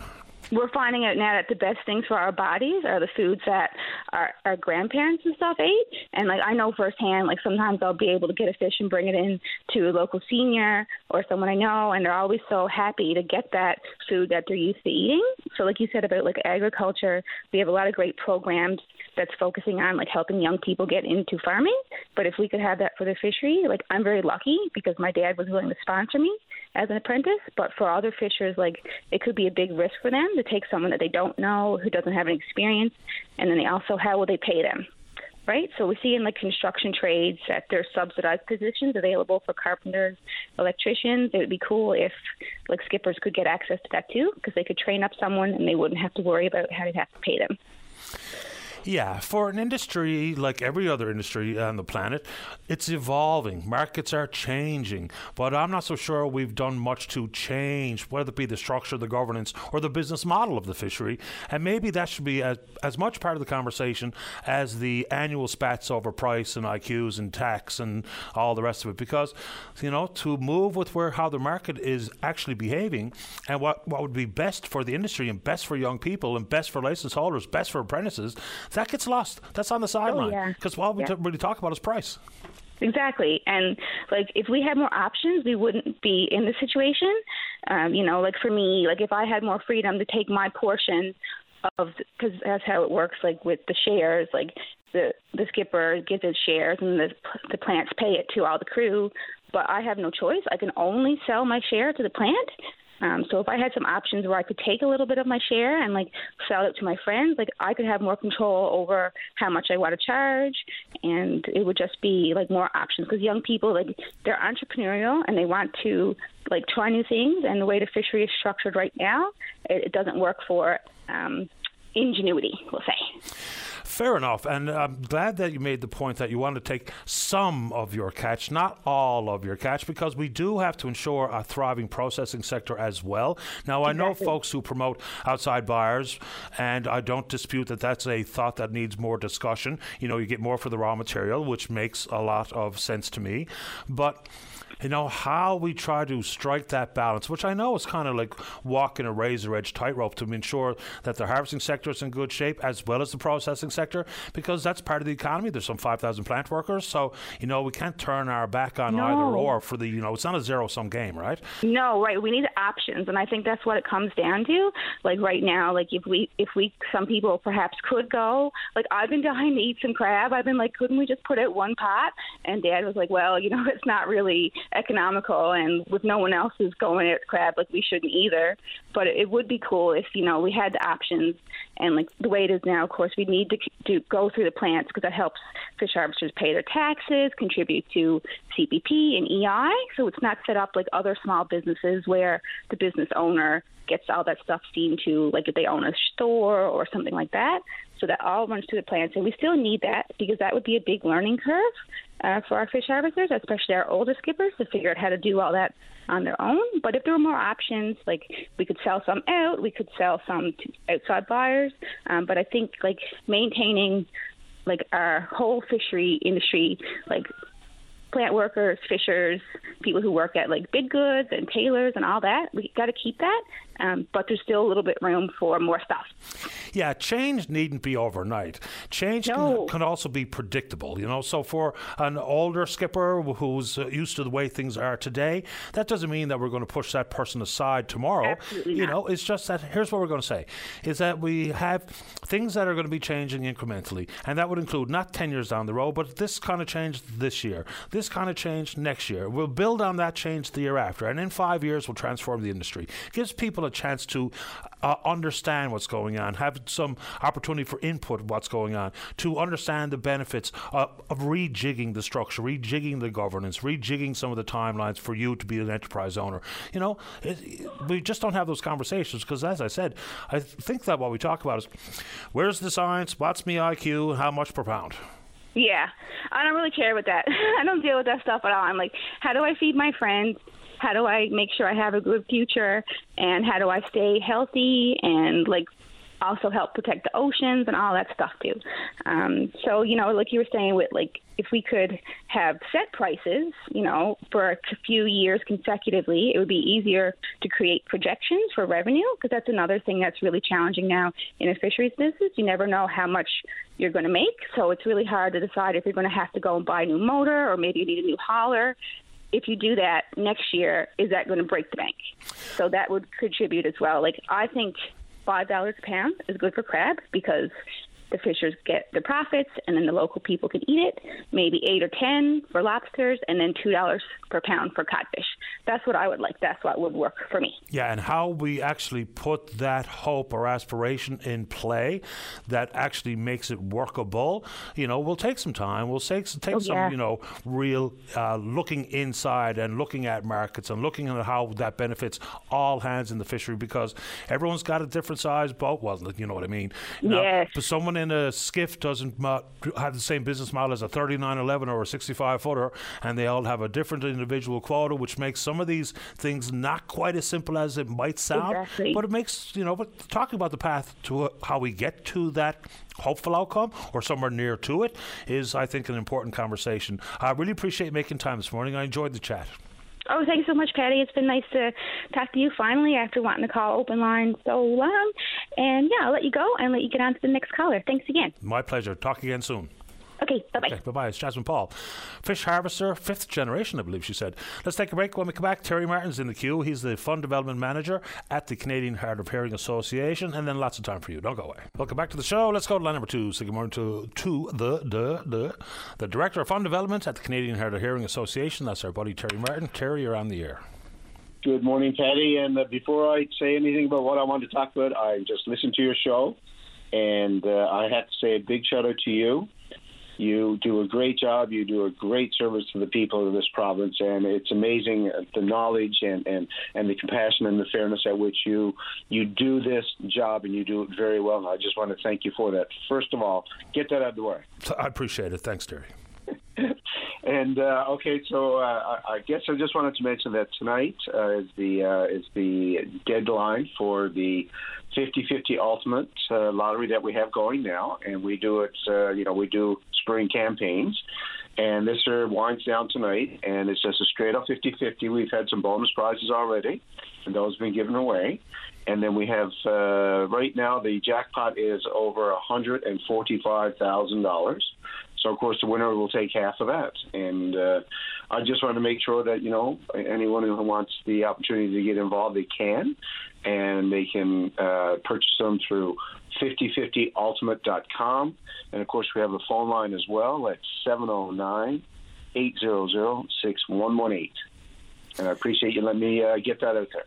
Yeah, no problem. Look, I mean, for the not-for-profits and the charities and representative organizations like yours, I mean, we have no problem trying to help you refill the coffers, because what you do, could not be replaced necessarily by all government intervention or government action. So your kind of associations are important, and we got a soft spot in our heart for the work you do. So let's just talk a little bit more about what this is going to achieve.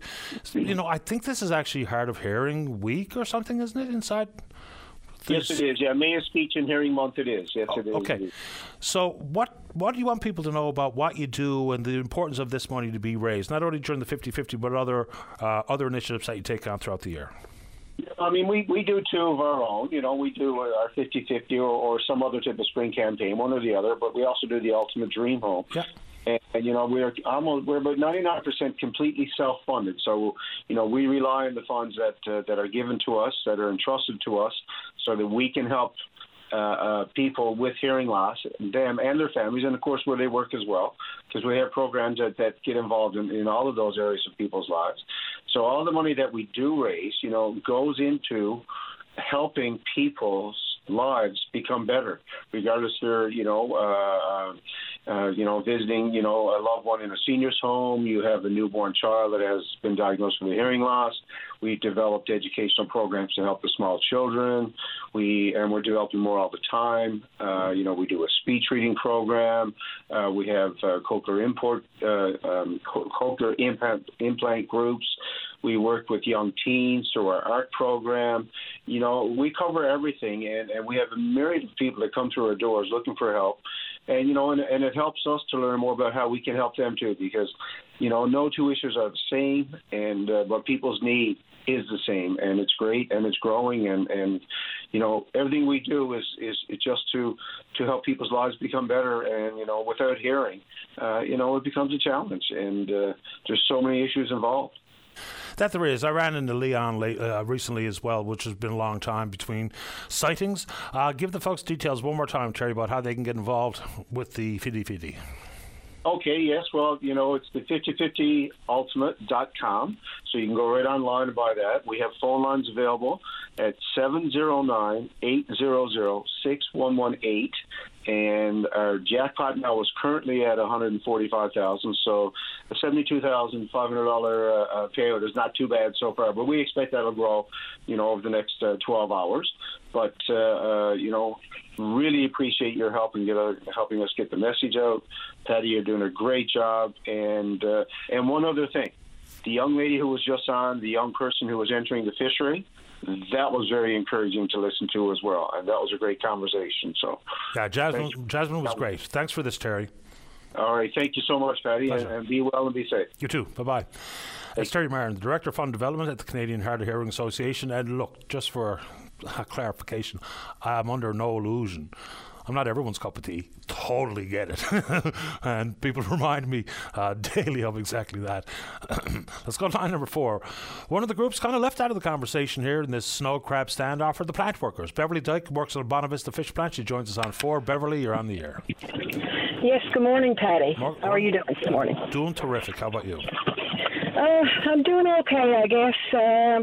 Bit concerned, a bit emotional this morning, actually, too, because, we've got a site our plant's got a site that we update our workers and everything, and we just, one of our workers just put it up on their own, and I try to go in and update every day and let people know what's going on or if I got any news, and honestly, I took out my phone this morning to update online, and I never had anything to say. I'm at a loss. I don't know what to be telling the plant workers. I'm receiving emails and calls every day. I've got, I've got people who got their EI round out. I've got people with families, got no income coming in. We're 5 weeks now into the season. Next week would have been 6 weeks, more than likely, if everything went okay, weather-wise and landings. And we're really no further ahead than when it started. And I'm just really concerned. I'm concerned. And I'm really concerned on the way this government is, they're staying pretty low-key. Now, don't get me wrong. I know they're encouraging both sides to get together and to talk and to do what's got to be done. But evidently, that's not working. That's not working. And I think that it's okay for MHAs to come on and say, get back at it, harvesters, get back at it, processors, whatever, get talking. But I think it's going to take more than that. I think it's going to take a really serious intervention on behalf of this government to get something moving in the crab fishery. How so? What do you mean by that, Beverly? It's the same question I ask everyone who says that. I don't deny there's a role for government to play. I'm just not even really sure what that is.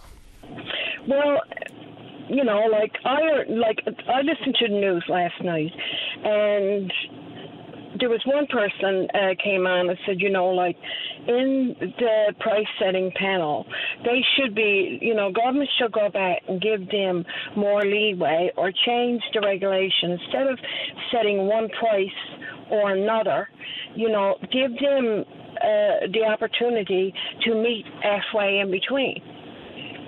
That's just my opinion on it, and I'm sure others' opinion.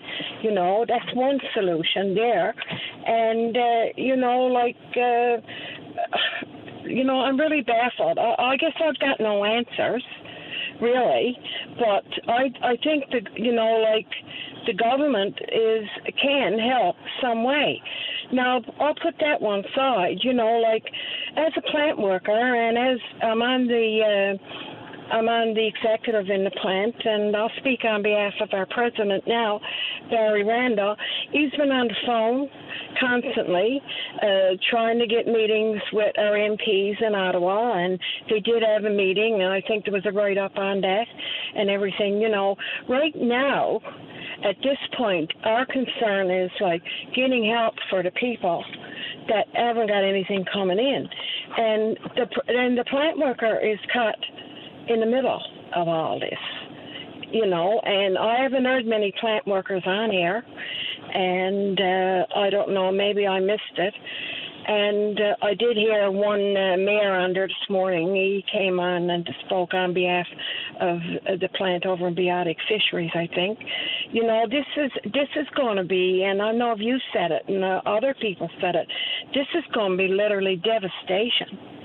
Because I know we're getting into the tourism season in our town, and that's wonderful. I think it's great. I think it's wonderful we got tourists coming in and we got businesses and restaurants and that are going to make their money. It's fabulous. But this plant here in Bonavista, this is the heartbeat of the town. And not only for Bonavista, for all up around. So, just taking the aspect of the crisis alone, and I'm not against the fish harvesters either, because God love them. They deserve more than what they're getting, and plant workers know that, and we approve of what they're doing and everything. And I'll see the processor side too. But, it's getting to a point now that we're getting to a point where there's really a point of no return. We're right against it. I mean, I'm not in the industry. I don't know what merit there is in talking about the quality of the product if we wait longer and longer and longer in the season. We know the ASP said they will not buy in the fall. So this is the epitome of the 11th hour, as far as I can tell. Yeah, I'm appealing. I came on this morning to appeal. I'm appealing to the government. I know they're limited. They say they're limited in what they can do. But we're at a point now that somebody has got to intervene. Somebody has got to intervene and come to a satisfactory conclusion that's going to benefit all sides. And the people that's caught in the middle, as I just said, are the plant workers. We're losing our workers. I've got people calling me saying, Bev, I can't stay around any longer. I got a family to feed. Now, they're younger people. My position in the plant, I'm only year for year now. I'm in the older generation, like a lot of us. But if we want to keep those young workers, if we want to keep food on their table, we got to give them something to stay around for. And they're losing all hope. We're all losing hope. And I hear it every day in the voices of everybody. And I hear it in the voices of the fishermen, too. And as one fisherman quoted to me the other day, when they quoted me what it costs to run their enterprise, just in fuel alone, boggled my mind. But my main purpose this morning, Patty, is to call into you and just appeal to the government, at least step in and try to help resolve this more than what they are doing right now. I appreciate the time, Beverly. Hopefully something happens positive on the positive side in this sooner than later. Thank you, Patty. I appreciate you taking my call. My pleasure. Take good care of yourself. You too. All right, bye-bye. All right, break time for the newscast. When we come back, hydro versus fossil fuels. What does that mean? We'll find out from Leo. Then we're going to talk about some of the government's comments about Frank Roberts Junior High. Apparently the building passed a health and safety inspection. Not necessarily what we're hearing from the parents and the students in the school. So we'll talk about that, a bit of childcare and whatever you want to talk about. Don't go away. Join Brian Medore weekdays at noon for a comprehensive update on news from every corner on all levels, newsmakers, weather, and more. Join us on your VOCM at noon. Welcome back to the show. Let's go to line number one. Say good morning to the opposition House Leader, the PC member for CBS. That's Barry Pettin. Good morning, Barry. You're on the air. Good morning, Patty. How are you? Best kind to you. I'm good, Patty. Good. Thank you very much. I'm calling in here to talk about Frank Roberts, but before I get to that, if I get a second, something else occupied the news a lot this week is the Ode to Newfoundland not being reinstated at the month's convocation. And Patty, I've probably spoke at length, and many people heard us sing, and lots of commentary, but I have to restate, it's one of the more out of touch things this university has done. I mean, they're in the news for a lot of the wrong reasons. It's absolutely, totally unacceptable. You know, you got the legislature of the province, the 40 members represent the entire province. We passed a resolution last year unanimously. We stood in the house the other day. We sang both anthems, Ode to Newfoundland, Ode to Labrador. We're pleading with the university to not do this, and they're basically turning their back on the legislature and the people of this province. It's totally unacceptable, and there is a possibility. I mean, government, I asked Crystalline Owl, Minister Owl yesterday about probably the provincial anthem legislation. That can be changed, and it should basically that decision should be taken from MUN, and basically government should have that under their own umbrella, and MUN don't have to worry about it. And if there's any change they want to bring about the inclusion, the provincial government should do it, because you can't be inclusive by being exclusive. I've said it, and I've heard you say it, and MUN should unite us, not divide us, and they're doing everything the opposite, and that's my 2 cents on that, and I feel very strongly, and I don't mind pulling punches, and at this one here, they're getting everything they deserved, and the public are upset, and I'm not alone in my commentary, and I would say the majority of the province feel the same way. It's an absolute insult to the people of this province. I think they kind of admit a mistake by doing it how they did it. Like, if they were going to identify it as a potential or possible concern, and they were going to entertain their collegial governance model, and they were going to have widespread consultations, that's one thing. And, you know, if they came out with recommendations and there was some public understanding about what they were doing, why they were doing it, as opposed to this is a problem and it has to go away, it's just, you know, sort of cart before the horse kind of stuff. So I don't know if there's going to be reconsideration here, but, you know, and nor is it the most important topic at MUN or anywhere else, but it's an emotional issue, and emotional issues get a lot of traction. And I don't know if they're listening or caring or whatever the case may be, but it's just a strange way to be inclusive is to exclude something. It just flies in the face of what the actual definition of the word means. Yeah, no, I totally agree, Patty. And you're right, it's an emotional issue. And I mean, we speak about a lot of important issues, and that's very important. And we can never forget our you know, where we come from, our past, and what we stand for as people. And I feel very strongly, and I know we all do. And you know, so you know, and speaking of issues of importance, obviously, it's you know, it's a huge issue I'm dealing with my district right now. It's Frank Roberts Junior High. You know, Minister Haggie, you know, he's been very dismissive, which is not uncommon for him. And you know, he's basically saying everything's fine. You know, they've done inspection of school, everything's excellent, no issues there whatsoever. We have a few mice. I mean, it's minimising an issue. Pictures don't lie. I don't think the parents don't lie. The issues are real. I mean, I'm speaking to NLTA President Langdon. He's getting it from his teachers. We all have the same concerns. I don't think we're in an alternate universe. I mean, these issues are real. I mean, you can spin it whatever way you want. I mean, the bottom line is, I mean, this is factual. I got a picture of a filter out of one of those air purifiers, and I seen it this morning, and it's unbelievable. I mean, I could even share the picture. It's probably on Facebook anyway, but I mean, these, you know, this parents don't lie, pictures don't lie. These people are speaking out, Patty. I'm bombarded with emails, Facebook groups. These parents got a lot better things to be worried about. Obviously, the number one issue with their children. They don't want to be. They're not creating this. These issues are real. And you know, one thing I noticed in the House the other day, a colleague of mine said, you know, one thing in the minister's response to your question was he missed one word. and I was, and his word was unacceptable. He said, a minister of the Crown should not be, he's just jumping up and dismissing everything that's been said. It's unacceptable. To stand in front of the cameras and do what he does, fine and dandy. He done this in health, Petty, and this is what he's done. He done it with the cyber attack. He dismissed that, and he even read the executive summary on something. He never, I'm tired of it, and I think the people in this province are tired of it. I know people in my district are tired of it. And as long as he's occupying the education portfolio, offer some credence, offer some care, give people some hope. I'm frustrated by this. And there's a rally next Thursday, and I'm going to stand with the people in my district, and that's what I'm elected to do. They're the ones who put me here, and I will be up there Thursday morning at 10 o'clock. Maybe he should come up too and talk to the parents and say what he say in front of a camera, because I don't think he'd get the same response. And you might sense my anger, and maybe it is not anger, Patty, it's passion. And I really feel for the parents, I feel for the students, I feel for the teachers, and this is unacceptable. And the minister to come out and say these comments, all he's done is galvanise the parents, and he's galvanised everyone else with the parents, including me, and I think then LTA and everyone else. This is totally unacceptable. I can't be more clear on the issue like that. And the minister got to, these issues they're not imagining them. You go into school, clean floors and a clean garbage bucket, Patty, is not getting, that don't mean the school is in excellent condition. I know the school, it was my high school, it's been there a long time. It's had many issues, and it's happened over the years. They don't even have a cafeteria, Patty, let alone the overcrowding and all the other issues that are there we're not talking about. Rats are there. I heard, see the video, rat run through eater.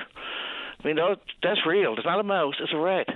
So to be dismissive and it's really unfair. It's unfortunate, and I think the parents and the students, like saying teachers, deserve better. We all deserve better.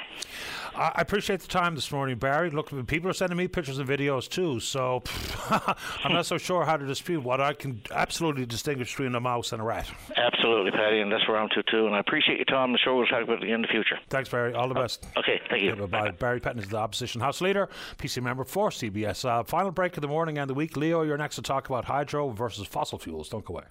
Welcome back. Let us go. Line number 2. Leo, you're on the air. Good morning, Patty. Morning to you. Before I get to my main topic, I'd like to throw a bouquet to the members of the House of Assembly, if I could. Fire away. I got a lot of miles behind me, Patty, a lot of years, I'll tell you that, and with a lot of years, I guess, come a lot of regrets. And my main one was that I never got education, and I was, I never got a chance. I was in Dory when I was 13 years old. But anyway, I'm looking at the people that in the House of Assembly, or watching these people in the House of Assembly, and I regret that I never had education. But when I'm looking at these people here, they're supposed to be intelligent and smart. And I'm seeing them on the screen. And you know something? If that's intelligent and smart, I think I want to go with stupid. What are we talking about in particular? Well, I've watched them there on TV. They're crazy. People compare them to a child, but I wouldn't. It wouldn't disgrace a child to compare them to the members of the House of Assembly, the way that they get on. Sometimes it's certainly not the decorum that we deserve from members. They just get carried away, and some of it's just so bloody unnecessary. And I would imagine that many of them get in without thinking that they'd end up behaving like that in the House. Yeah. I think the Speaker has to take a bit more control. And Leo, honest to God, I think a lot of this is driven by the fact that it's carried on television, so they think that their little barbs might get a soundbite on the news, or people be watching it and banging on the desks. I don't know. But yeah, it's hard to comprehend, I'll tell you that, That's what I mean to say. They are supposed to be intelligent, they're educated people. But anyway, what I want to get at is we're getting a lot of people are being subsidized now for going to electric. I'm on to electricity, really. But what I'm looking at and I wonder about is, say, for instance, I don't know how long it takes to charge up one of these electric cars or what it costs. So probably not very much, I don't think. No. I know it's $2.50 or $3 or something like that, $5. Well, I mean, it all depends on how low the battery is and what have you. But the cost for me to fuel my rig versus people who have EVs charging them, they're making off like bandits compared to my bills. Yeah, that's right, exactly. Well, you take, for instance, now, if you and I are in Corner Brook, and I'm driving an electric car and you're driving your half-ton pickup, and we're going to St. John's. Now, it'll probably cost me $10 in my electric car, where it'll cost you probably $150 in your pickup. The thing is here, you're paying taxes on $150, and I'm paying taxes on $10. Now, who's picking up the slack, or who's going to pick up the slack? What does that mean? Well, it means the taxes, okay. When we go to electric cars, the money that the government is hauling in on taxes now on fuel, they're not going to haul in that much on the electric car, are they? Right. I mean, say, who's going to make up slack? Or where's the money? Where's the tax dollar that we're collecting now, say in transportation? We're not going to pick probably 5% or something like that if we go to electric. Yeah, it depends on the level of taxes applied. Now, you know, people talk about this as if it's happening in great order, and you know we're almost there, but we're nowhere near anywhere towards any type of transition. So, how we pay for stuff and how government approaches revenue versus what the expenditures look like year over year, I think there's lots of time to figure out any potential shortfall. I mean, it's so far down the road. Know too much about that. It's not too far down the road, Paddy. Well, it is. They're talking about there'll be no more internal combustion engines after 35. No new ones sold. No new ones sold. Just for context. That means by about 45 or 50, there won't be an internal combustion engine on the road. Well, it depends on who's government and who's holding the seat of government as well. But put it this way, there's lots of associated costs with the current amount of greenhouse gas emissions, so that's one thing. Secondly, when we talk about this massive transition that people think is in full speed ahead, 3% of the planet's vehicle fleet is electric. 3%. I mean, 3%, right. So, man, there's a long, long way to go. Lots of people are waiting for the price to come back to earth, which it seems to be doing. Lots of people are waiting for the technology to be yet again improved, which is what I'm doing.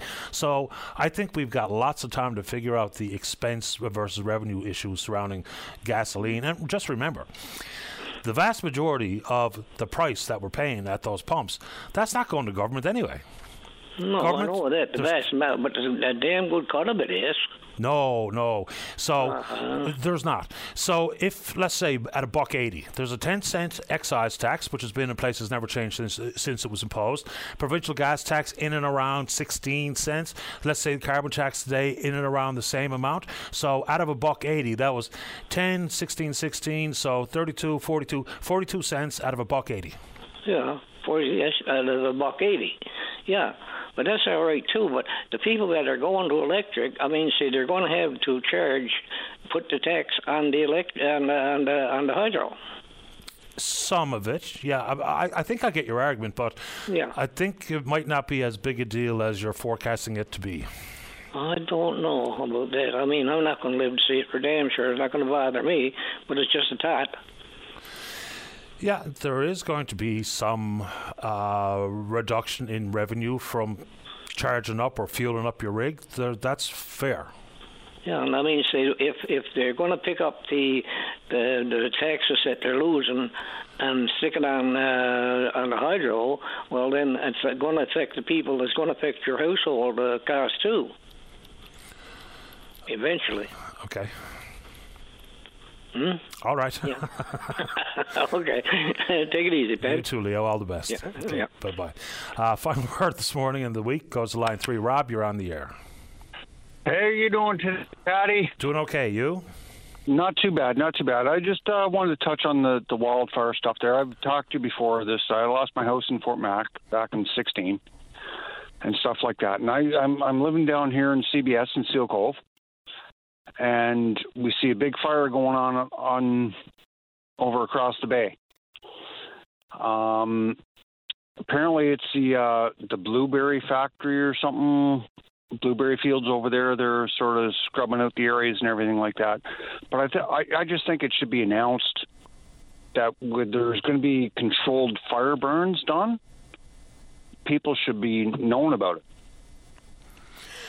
Well, I think there's probably better communication than we're hearing here versus what people in the citizens, whether it be in the town of Edson, where I have buddies who were evacuated, or people close by controlled burns. Because when I lived out there, controlled burns were important, especially in the park. And I was actually part of a crew that our only job was to take away the fire load, the windfall.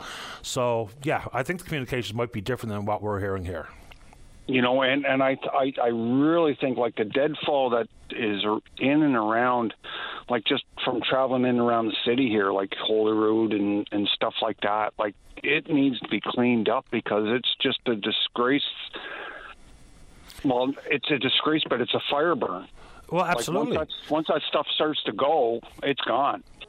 Well, it's the kindling, right? You know, so the dead windfall, or the fire load, as people call it, as opposed to how quickly a living, standing tree will burn, are two distinctly different things. And fire spread quicker when the deadfall is a big part of the fuel source for the fire. So no argument here. It makes a lot of sense. Rob, right up against 12 o'clock. I'm glad you called. Hope you're doing well.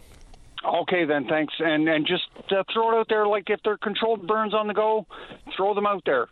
Absolutely. Thanks, buddy. Thanks, Rob. All the best. Bye-bye. Bye. All right, there we go. Good week. Appreciate the support the program gets, and we will indeed pick up this conversation again on Monday morning, right here on VOCM and Big Land FM's Open Line.